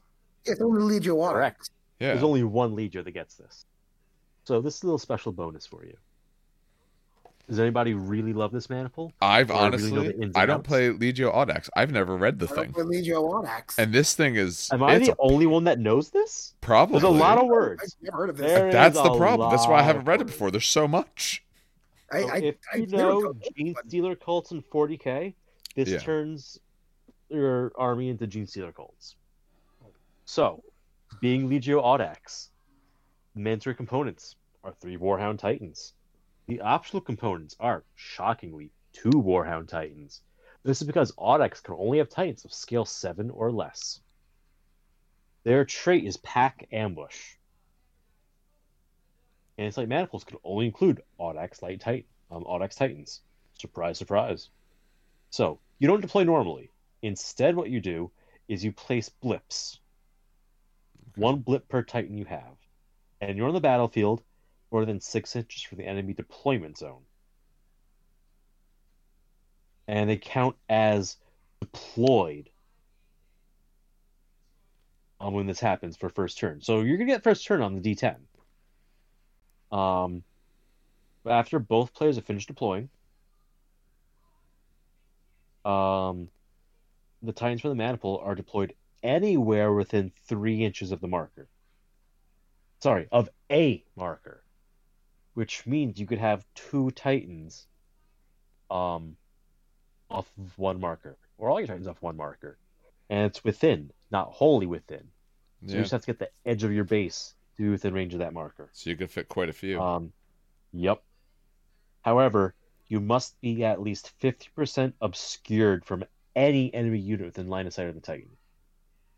If you can't do this, you go into the normal deployment zone. Yeah, if you're outside your deployment zone, if you can't be obscured. Mhm. And if you can't fit within that 3 inches, you go to your own deployment zone. Right. So what this maniple does is it's very dependent on the terrain you're playing. Yeah. You'd If be you able to don't get at least a have few. heavy line of sight blocking, Yeah. you're going to struggle. I watched someone try out this maniple that just got completely denied because their opponent had lots of small. I think they had a bunch of knights in the list, and the knights were able to draw a line of sight around all the nearby buildings, and it forced the guy all the way back to his own deployment zone because he was too aggressive with his ambush markers. Th- It's very terrain dependent. This one But feels... the ability to drop warhounds 6 inches away is huge. Yeah. This one to me feels like if you're running Audax and you want to run this maniple, you know, you have a discussion with your opponent and say, like, to run this, like, we're gonna need good terrain. If for some reason maybe you don't use a lot of line of sight blocking terrain, or if terrain's usually something lighter on your table. Same thing, like if someone's going to run a knight army, you throw extra terrain on to help them out to make it a more fun game for both sides. You do the same thing here. You want to make sure, like, not that they can put everything 6 inches away, but they should have a chance. And you should have to say, ooh, they could probably get over there. Maybe I need to be over here instead. Like, you know, make sure it's fair for them to be able to use their abilities. Yep, exactly. Yeah, that is neat. I do like it. I don't run that Legio, and even if I wanted to just counts as, I don't have enough Warhounds for all of that. But I do like it. I do think it's neat. But all right, that we probably would have made it through the whole thing without the news. The news stuff was like 40 minutes. It's probably worth splitting this into 2 separate, like, demi episodes, just so people could get what they want to get. Yeah. Because otherwise, Agreed. it's what, 3 hours long? Ugh. Yeah, about that. But hey, you know, we can always do long recordings, and I can always cut them. But either way, all right. We'll close it out here. So, as always, I do want to thank anyone for watching, listening, in any way that you do this. Remember, we put this out on whatever your favorite podcatcher is, and also put this onto our YouTube channel. It's Train Kickers Podcast. As always, want to thank and ask for, you know, any feedback, reviews, all that kind of stuff. Likes, all that really helps people be able to find us.